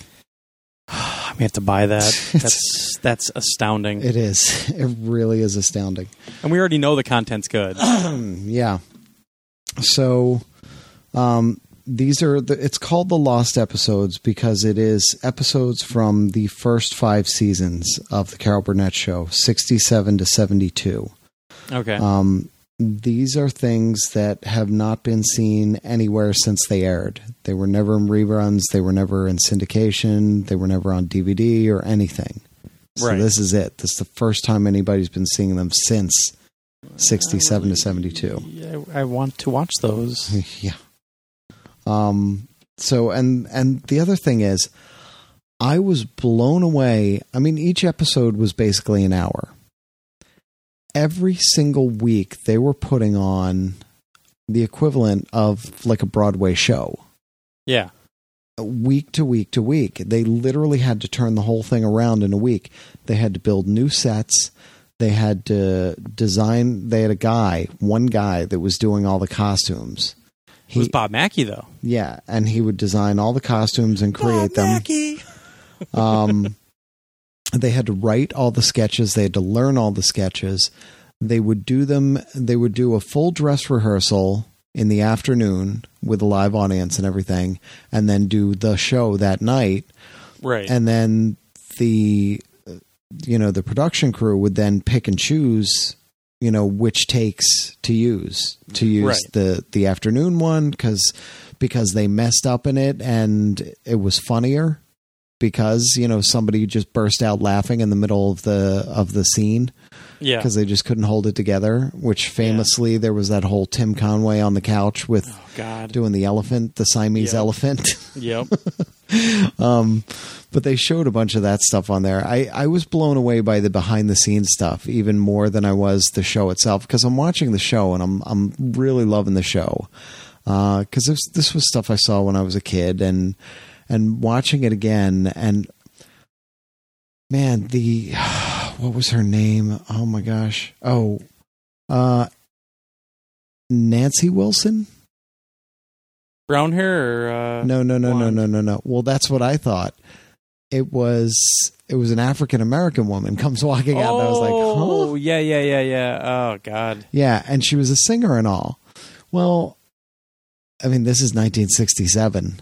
Yeah. And the jokes were a little bit where I would look at them and go, that was Hollywood in 67. Oh, though. I know. And she was in there and she was part of it. She sang a song. She was an amazing singer. She was really awesome. But then she was in one of the sketches with Lucille Ball and Carol Burnett. Nice. Which was just crazy. That was like the whole thing was it was like a soap opera where they were widows, and it was a town of widows, and they were just going to funeral after funeral after funeral. And then somebody showed up. I forget who it was. It was the other guest star. It was Eddie Albert shows up. Oh, wow. Yeah. And he's like, "Oh, I'm new in town." And of course the two of them are trying to glom on him and marry him immediately. And that was really funny. And then she shows up, the singer shows up, and she's doing her thing. And they're like, "Oh, you'd be our first Negro in town." And I was just like, whoa. It was crazy. That's awesome. But just seeing all this, I was just so happy watching all of it. But the behind the scenes stuff is the amazing, amazing stuff. That's got to be, yeah. They got all the surviving cast members, which is everybody but Harvey Korman, basically. Harvey Korman's still alive, though, isn't he? Is he? Yeah, he just doesn't want to do the comedy anymore. Okay. He broke away from comedy. He was doing children's TV for a while, and I thought he was gone. I don't think he did. I'll look it up. Look him up. Because I didn't think he did. Because Tim Conway was there, Lyle Wagner, who I haven't seen in forever. Yeah, well, nobody has. Carol and Vicky. And oh, yeah, he did die. 2008. Okay. Holy shit. Yeah, I thought he died. I'm sorry. I didn't think he did. I just didn't want to believe it. So they go for a backstage tour of Studio 33 where they filmed everything for the entire 11 seasons. Okay. So they're all in there right now today, walking around. Oh, wow. And saying, "Oh, and this is where this used to happen, and my dressing room was over here. Here's my..." And they go in, they're like, "Yeah, this flat screen wasn't there." So they're explaining what their dressing rooms looked like and where they were and everything, and how they had set everything up on stage and all the stuff they had to do. And they go, and right over here, a couple years into our show, Sonny and Cher went on the air right here. Right. And Vicky goes, "Now, when we were both on the air and we're both doing our thing, they would put this big wall up right here, and you couldn't get through. So to get backstage to get over to the Sonny and Cher thing. Come with me. And she's got the cameraman, and she walks into this ladies' room. And as she's walking through, she's like, no, it's okay, dear. We'll be right out. And she's like, and she makes this face, and she's like, come on to the camera guy. And they walk right through and walk out another door into essentially the backstage area of the other studio. Oh, wow. And she's like, and we would come right over here, and you could watch Sonny and Cher do their thing. And, and as they do that, they intercut where, it was like the first episode where Sonny and Cher were next door. They brought them on stage over at Carol Burnett, and they were talking to them and introducing them, and they did a song and everything. And it was just fascinating. So everything that went on behind the scenes to make the show work was just blew me away. How much went into it for an hour-long show with all the musical numbers, all the dance numbers that had to be rehearsed and choreographed and just made week after week after week. The other thing that I never knew, because I'm watching this long interview with Carol, and she says she had a 10-year contract with CBS. Right. Signed. And the contract was basically you do like one or two guest shots every year, and then like one or two specials every year. And that was it. Yep. But her agent had written into the contract, if by the end of 5 years, Carol decides she wants to do a show, she can just say, I want to do a show. Yes. All she has to do is say yes, and CBS must put it on. Yeah, we talked about this before. There was something else that came up, like another interview on a DVD or something, and you and I talked about that. Yeah, and I'd forgotten all about that because she went astounding because she just basically said, "Yeah, I want to do a show." Well, she went even further into depth with it this time around, and she was talking about how they were sitting around, and it was literally the last day. Yeah, and she was sitting with her husband. It was Christmas, and she's like, "You know what? Maybe we should do the show." And she's like, yeah, maybe we should, because I want to do some kind of variety thing, and it would be fun to do it. So let's just try it. And they expected to be off the air in like weeks. Right. But she called up the head of CBS like at Christmas and said, the show, I want to do the show. He's like, what show? And she explained to him, he's like, what? That's not in your contract. She's like, yeah, it's in my contract. He's like, oh yeah, it's in your contract. Okay, let me get back to you. I think they tried to weasel out of it. Well, they tried. He immediately probably pulled everybody out of Christmas dinner and all these lawyers and everything. Oh yeah. And like the next day he was like, okay. Like defeated, like it's in there and we can't do anything about it. But literally they expected them to just bomb and be gone in weeks, and it went on for 11 years. Yeah. The other thing was Tim Conway had been on as a guest so many times that eventually they were like, well, why don't we just make him a full-time member of the show? But it wasn't until season 9. I know. Of 11 that she's like, what the hell was I thinking? Like, but he had been on so often, and they always had so much fun with him that they were finally like, duh, you should be here all the time. The other really cool one was Julie Andrews. Yeah. Who is Carol Burnett's best friend in the world. Right. Because she had, I forget how they had met. She talked about it, but I thought they met on Broadway. Oh, I think it was when Carol was living in New York City doing, trying to get on Broadway and everything else. And I thought maybe they roomed together or something.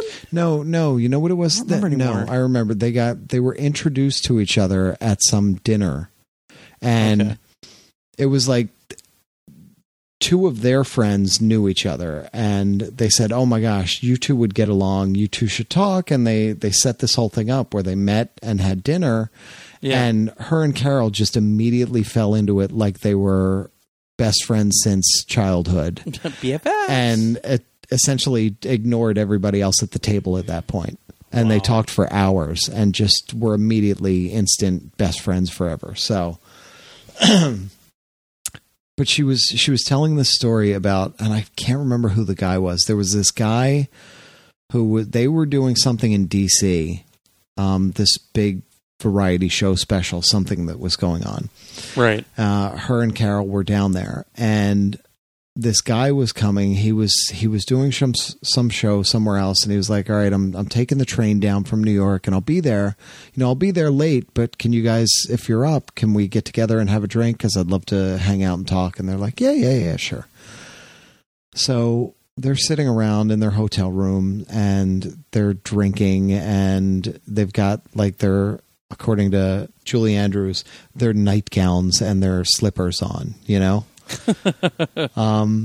and it got really, really late. It got because there was a huge storm and the trains were delayed, and the guy got there at like 1 a.m. or something absurd like that. So it was this, they know he's coming. So they dispute who said it, but Julie Andrews says, "I think it was probably me. I guess it was me who said, I have this naughty idea. Let's go down to the end of the hall right in front of this bank of elevators and sit on the couch there. And when he comes out, we'll be kissing, just to shock him. And it'll be really funny." Nice. So they go down in their nightgowns and everything. They're like half dressed, and they're sitting on the couch, and they hear the elevator coming up, and they're like, "Okay." And they start kissing and everything, and it dings and it opens up, and they look over, and it's Secret Service.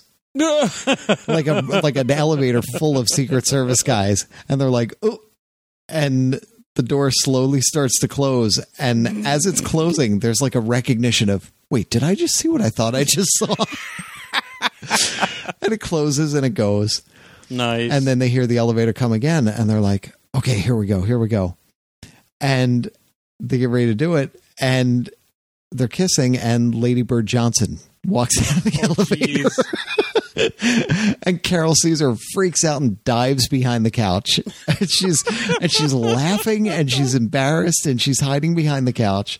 Lady Bird Johnson walks all the way down to the end of the hall to wherever her room was, because that's why the Secret Service was there, because President Johnson was there too at the time. Sure. She gets almost to the door, reaches for the door, and then turns around and walks all the way back down, leans over the couch, and she goes, "Aren't you Carol Burnett?" And she's freaking out back there. She's like, "Yes." And she's dying. Oh my God. And she's like, "Oh, okay." And she walks back and goes to her room.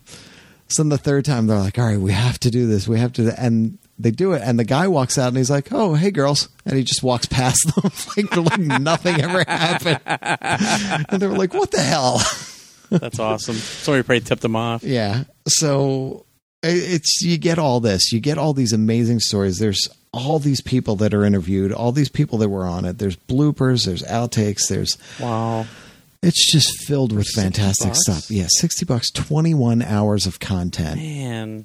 The shows alone are just amazing to watch. And then you've got just dozens and dozens of hours. How many hours did I say? I can't 21, remember. I think you said. No, I mean of the backstage stuff. Oh, okay. Was just huge. I don't know if I gave a number on that. Oh, 5 hours on this. Wow. Yeah, 5 hours of bonus programming. I mean, some of the interviews, Alan Alda, Julie Andrews, Vicky Carr, Carol Channing, Bill Hader, Jack Jones, Jim Nabors, who was another one of her best friends. Right. Queen Latifah, Gloria Loring, Don Rickles, which I was watching some of that. The audio on that one is really weird for some reason. Rickles kills me, though.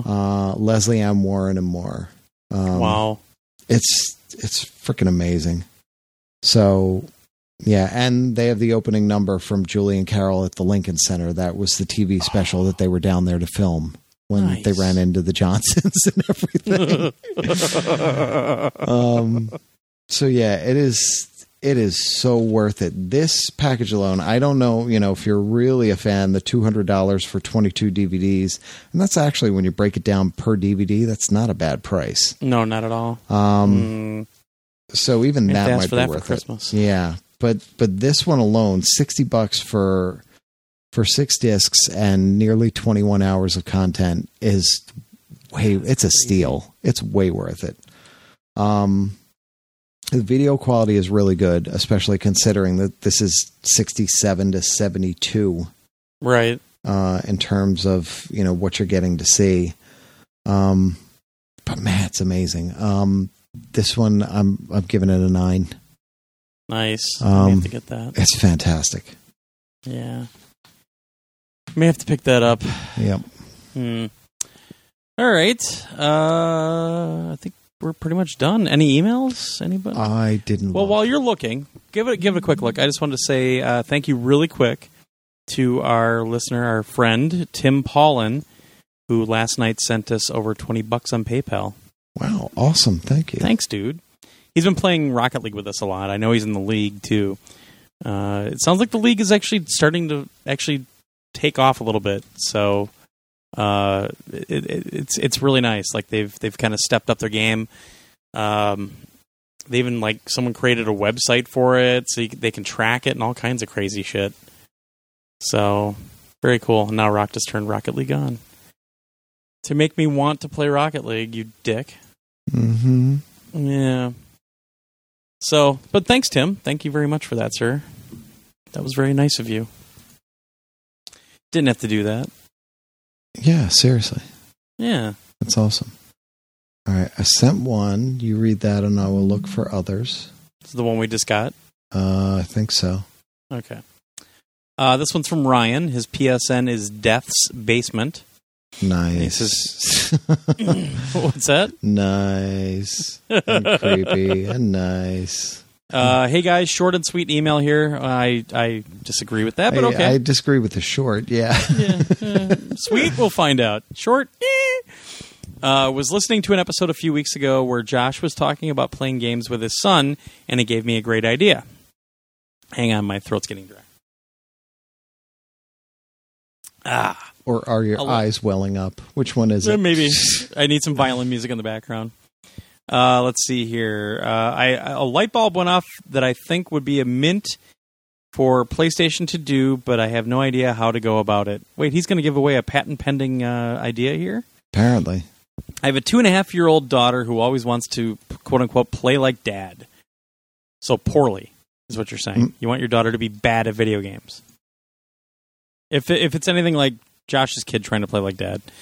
I was thinking it would be genius for a company like Leapfrog to pair with PlayStation 4, make a kids controller, and then they can either do game content on the PSN or they can release a disc with a few learning skills in the same area. So as I was saying, I think it would be a great idea for PlayStation with all the people from our generation and our 30s, your generation, not ours, that are having kids now. I'm certain it would fly off shelves. Like Wonderbook, you know. Any advice that you can give would be much appreciated, as it always sounds like you two know a lot of people that would be the right ones to talk to. I think he typed this on his phone, by the way. Thanks for taking the time to read this, and thanks for the great podcast. Keep up the work, Ryan. Sounds... It's a great idea, but so was Wonderbook, and then nobody put any... And so was Move, and so was... See, that's the problem.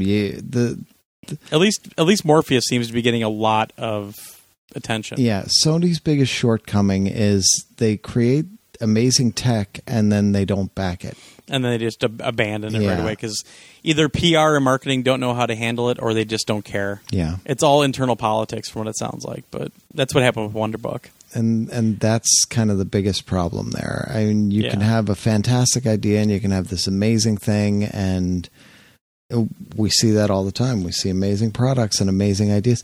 I think I said it jokingly on the podcast. If I didn't, I said it to somebody. Wouldn't it be amazing if Sony could do their own toys to life, like the Amiibos, but like do their own? I mean, you've got Kratos and Sly Cooper and Jack and Daxter, and you've got this huge stable of characters that are owned by Sony. You could make amazing toys to life stuff with them, but it's Sony. So first, they probably would never do it, and even if they did, it would fall apart in the first year or so, in the first 6 months, unfortunately. But man, I would love to see stuff like that. I would love to have little Kratos and little Sly Cooper and little, that I could then put on a base and then drop them into games and play as them in some huge game somewhere, It'd be cool. I mean, they have the established brands and everything else, and Yeah. a lot of kids know, especially know Sackboy, and Yep. it's just weird. Yeah, it's. I just don't trust that they would be able to pull it off. I mean, even Nintendo, who everybody was like, "Oh my God, they're going to print money! It's going to be amazing! I can't wait! It's gonna." Yeah. I mean, they are kind of printing money, but the things are freaking useless. You can hardly use them in any games, and the games you can't do that much with them. I mean, the Super Smash Brothers, yeah, that's great, but like Mario Kart, it unlocks a themed cart for you. Yay! I mean, plus there's no supply of half these dumb things. And on the Nintendo side. Yeah, I mean, Nintendo always kind of caters to that younger demographic, though. I mean, look at I even want one of those Yoshi yarn amiibos. Oh yeah, me too. Those look freaking awesome. Yeah, Markman from Mad Catz is over in Japan right now, and they have them over there already. I'm like, oh, I want one. I want a green one. Yeah. I mean, they have some really cool stuff. Sony, it's weird. Like, they get stuff, and they have stuff that you think would cater to that, but they just abandon it. They don't know what to do with it or something. Yeah. It's frustrating as hell. Yeah, it is. Yeah, but I don't know. I think it would be cool if they did something like with Leapfrog or whatever else, and yeah, I think that'd be a great thing. I mean, luckily, even that Morpheus game I was talking about, that Playroom Morpheus game, where you play as kind of the Godzilla character and everything, that's great for little kids because they can just use the controller and very simply act as one of the AR bots. Yep. So, yeah, I think we will see a few things with Morpheus. Obviously, not for the kids to put the VR headset on, but the fact that has that output to the HDMI gives them the opportunity to have that, that group play, which you don't see on the other platforms. Yeah. Yeah. But I agree. I would love to see some of that stuff. Really, all we have now is Disney Infinity, Skylanders, etc. that runs on all the systems, And even then, those games, your kid has to probably, be at least about 6 or 7? Well, probably maybe 5. I think 5? All right. He'd be able to handle something like Disney Infinity and Skylanders. Lego is a whole other issue. Yeah. The thing is, I don't know how old they'd have to be, 5 or 6, because you have to be able to.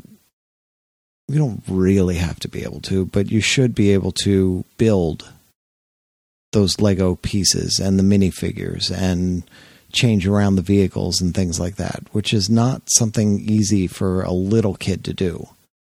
Because these are the small Lego pieces. They're not like the Duplo box, or they're the big ass Lego pieces.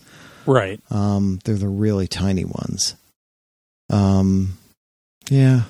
I don't know. We'll see when Lego comes out. I mean, right now he looks at the DualShock and he holds it, but he's like, he knows that there's no way he could control what's on screen right now. He just doesn't have the dexterity.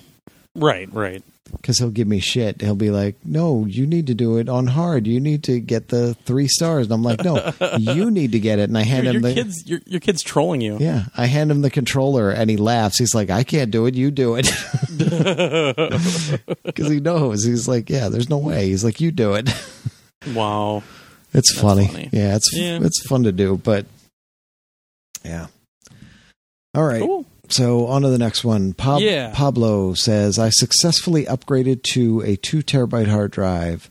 Now my Windows 7 and 8 won't recognize the drive. Can you shed some light on this? Yes. Yeah, I always wanted to do another video. I just haven't had a chance. So what you need to do, if you have a Mac, you can do this also. It's just done a different way, basically, but it's the same concept. So the partitions that are on the hard drive right now won't be recognized by Windows or Macintosh. So, because PlayStation uses a proprietary file system.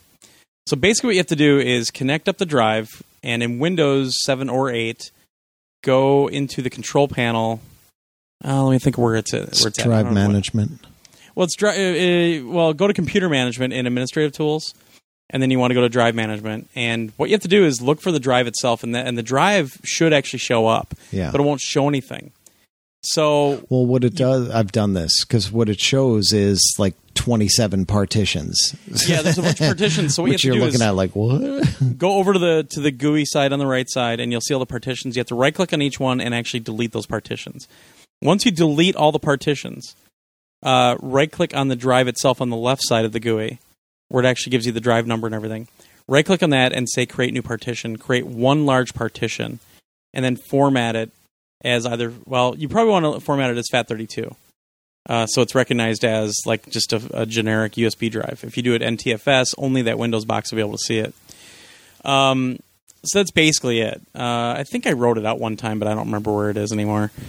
And then on Mac, you want to go into your applications and then go to utilities, go to the disk utility, and it's kind of the same thing where you'll be able to pull up all the partitions on that drive. So just select the drive itself on the left side, and you can just remove the partitions that are on it right now, and then add a new partition. And again, do it as I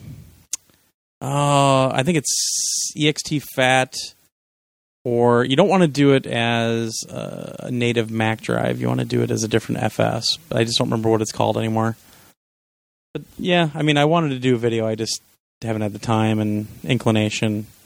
I do have a drive there that I can do it with. Maybe if I ever finally get to that stupid Nyko databank, I'll take care of it. But yeah, that's all you got to do. You just have to get rid of the partitions, create a new partition that the system can see. Yep. Because the one that's on there, Windows and Mac can't recognize. That's all. So, and you can do that with the PS3 and the PS4 drive you take out. Yeah. Both of them will work. Yeah. All right, next up. Well, I guess I got to read it, huh?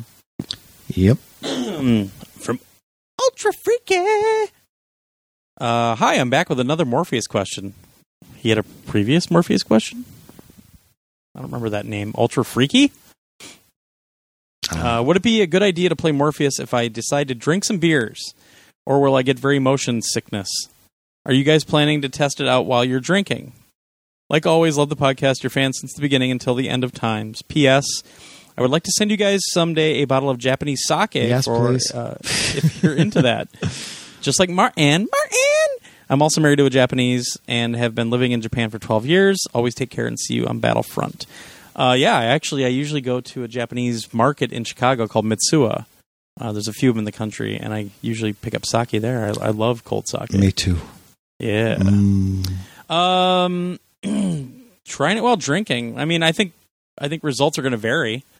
I mean, Emra was getting sick not even drinking at all. Yeah. So you have to watch out for that first, I'd say. I think it could be trouble because you lose your balance. Well, if you're sitting, it won't be that bad, I don't think. But, even if you're sitting, you can... But it really depends on if you can handle your alcohol to begin with.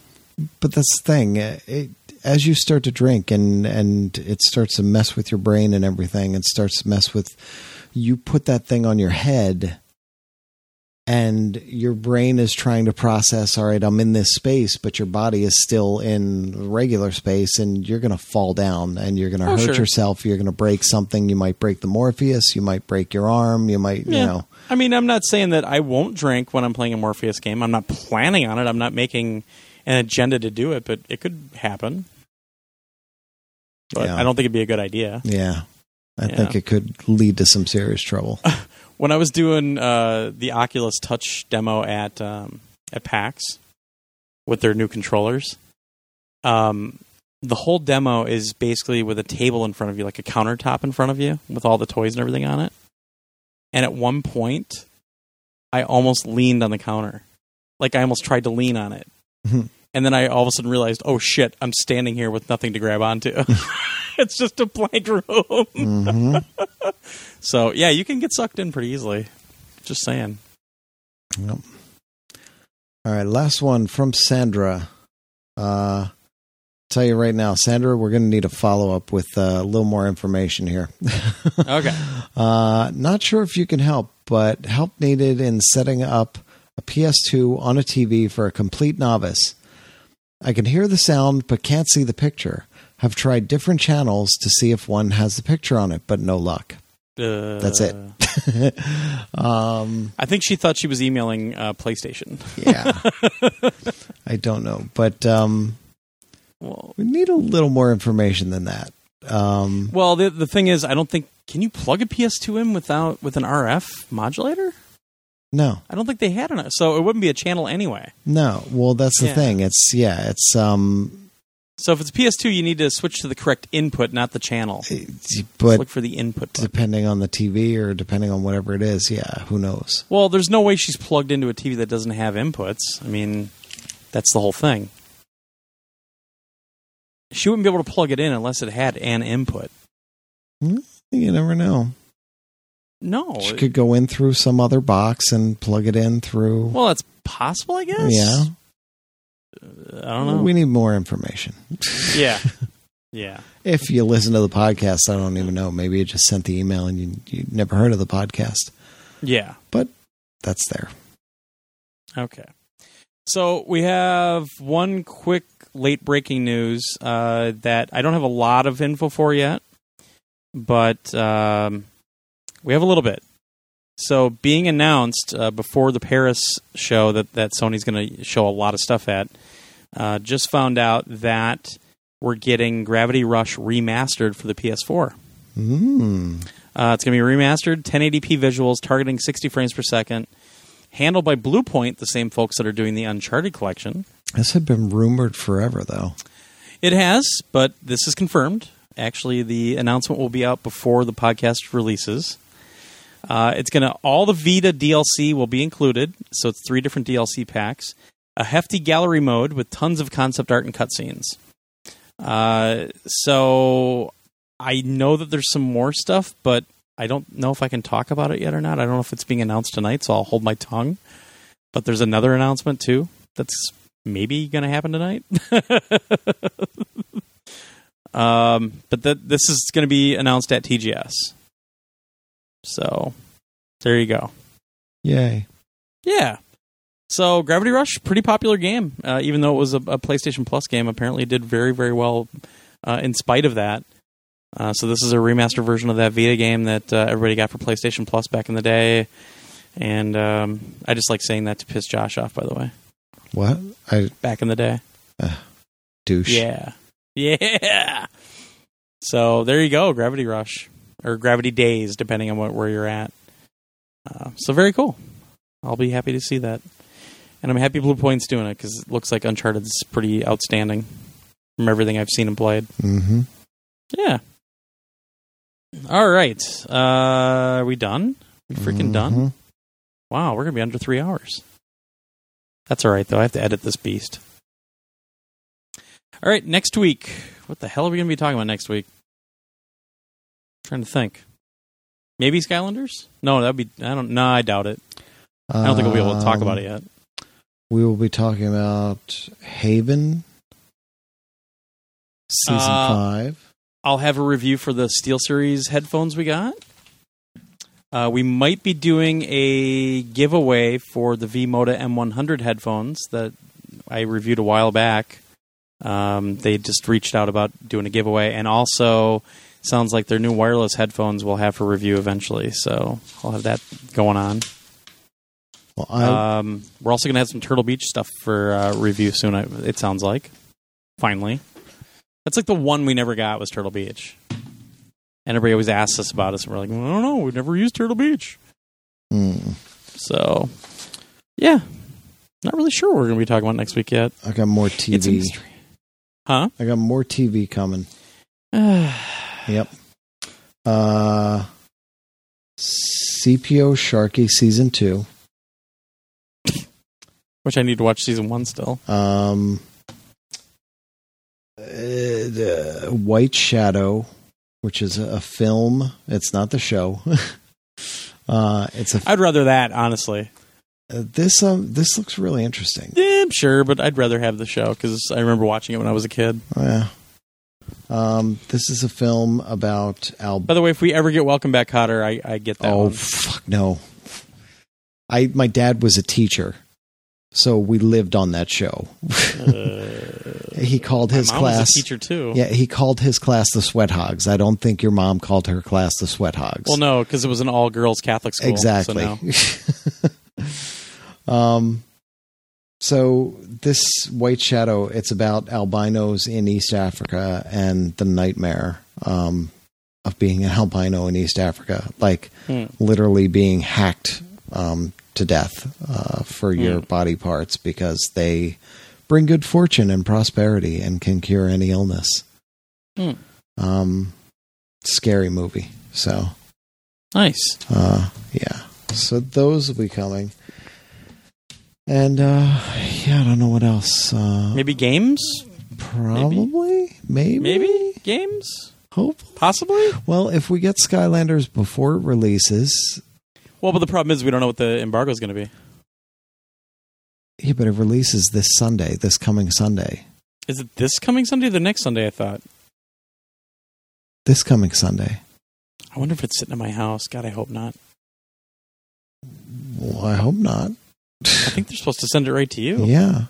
Yeah. This coming Sunday. So we'll be able to talk about it. We should have it before it releases, or at least Monday. Well, we would hope. Things get screwed up from time to time. But so we could probably talk about that. Yeah. But yeah. We'll figure something out. I'm sure that we usually do. Maybe I'll finally get to play Calvino Noir. Nah. If I can make it work. The game that's made to troll you. It's actually doing what it's supposed to. Apparently. Yeah. All right. Let's get the hell out of here. Yeah. Thanks again to Activision for the invite for the event this last week. That was really, really very cool. Great opportunity.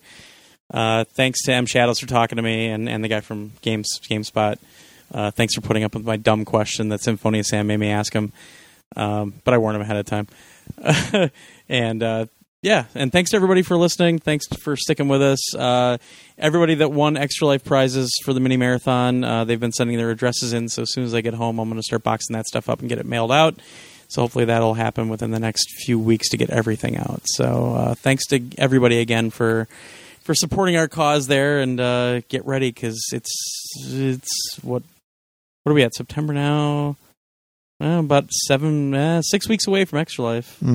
7 weeks. So it's coming, folks. Get ready. All right, we're out of here. Get out there, play some games. Have a great week. Josh, you got anything else? That's a no.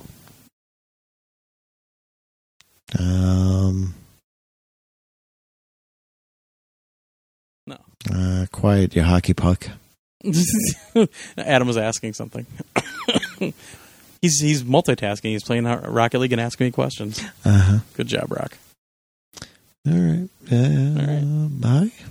All right, bye. It's amazing having babies. It's amazing. I can't believe what you women go through to make a baby. Man, I take my hat off. Guys, if your lady friend gets pregnant, you take care of them. You rub their back, you rub their feet, you do whatever they want because, man, they go through a lot.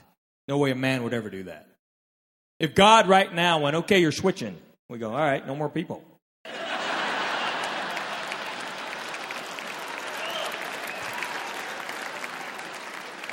I ain't doing that for 9 months. Ruin my short game. You crazy? So I take my hat off, ladies. So guys, take care of them. And don't say stupid stuff either, like me. I came home one time. My wife's like 6 months pregnant. She's like laying on the couch. There's like food and clothes everywhere. And I walked in and went, what'd you do today?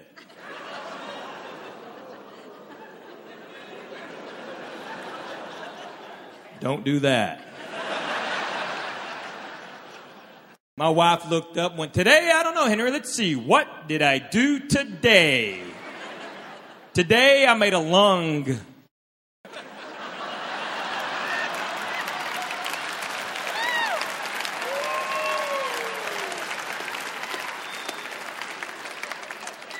I just started vacuuming right then, man.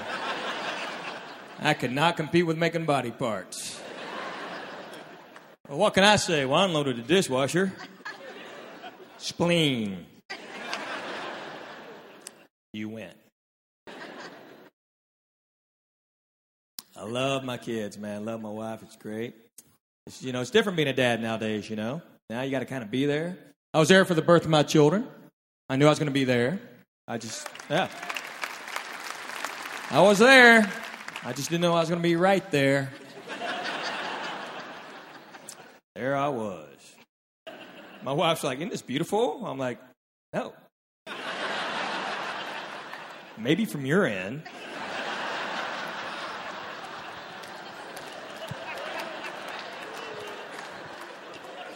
This mask should go here.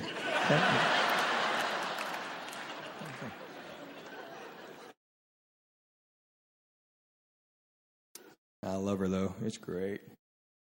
Just different.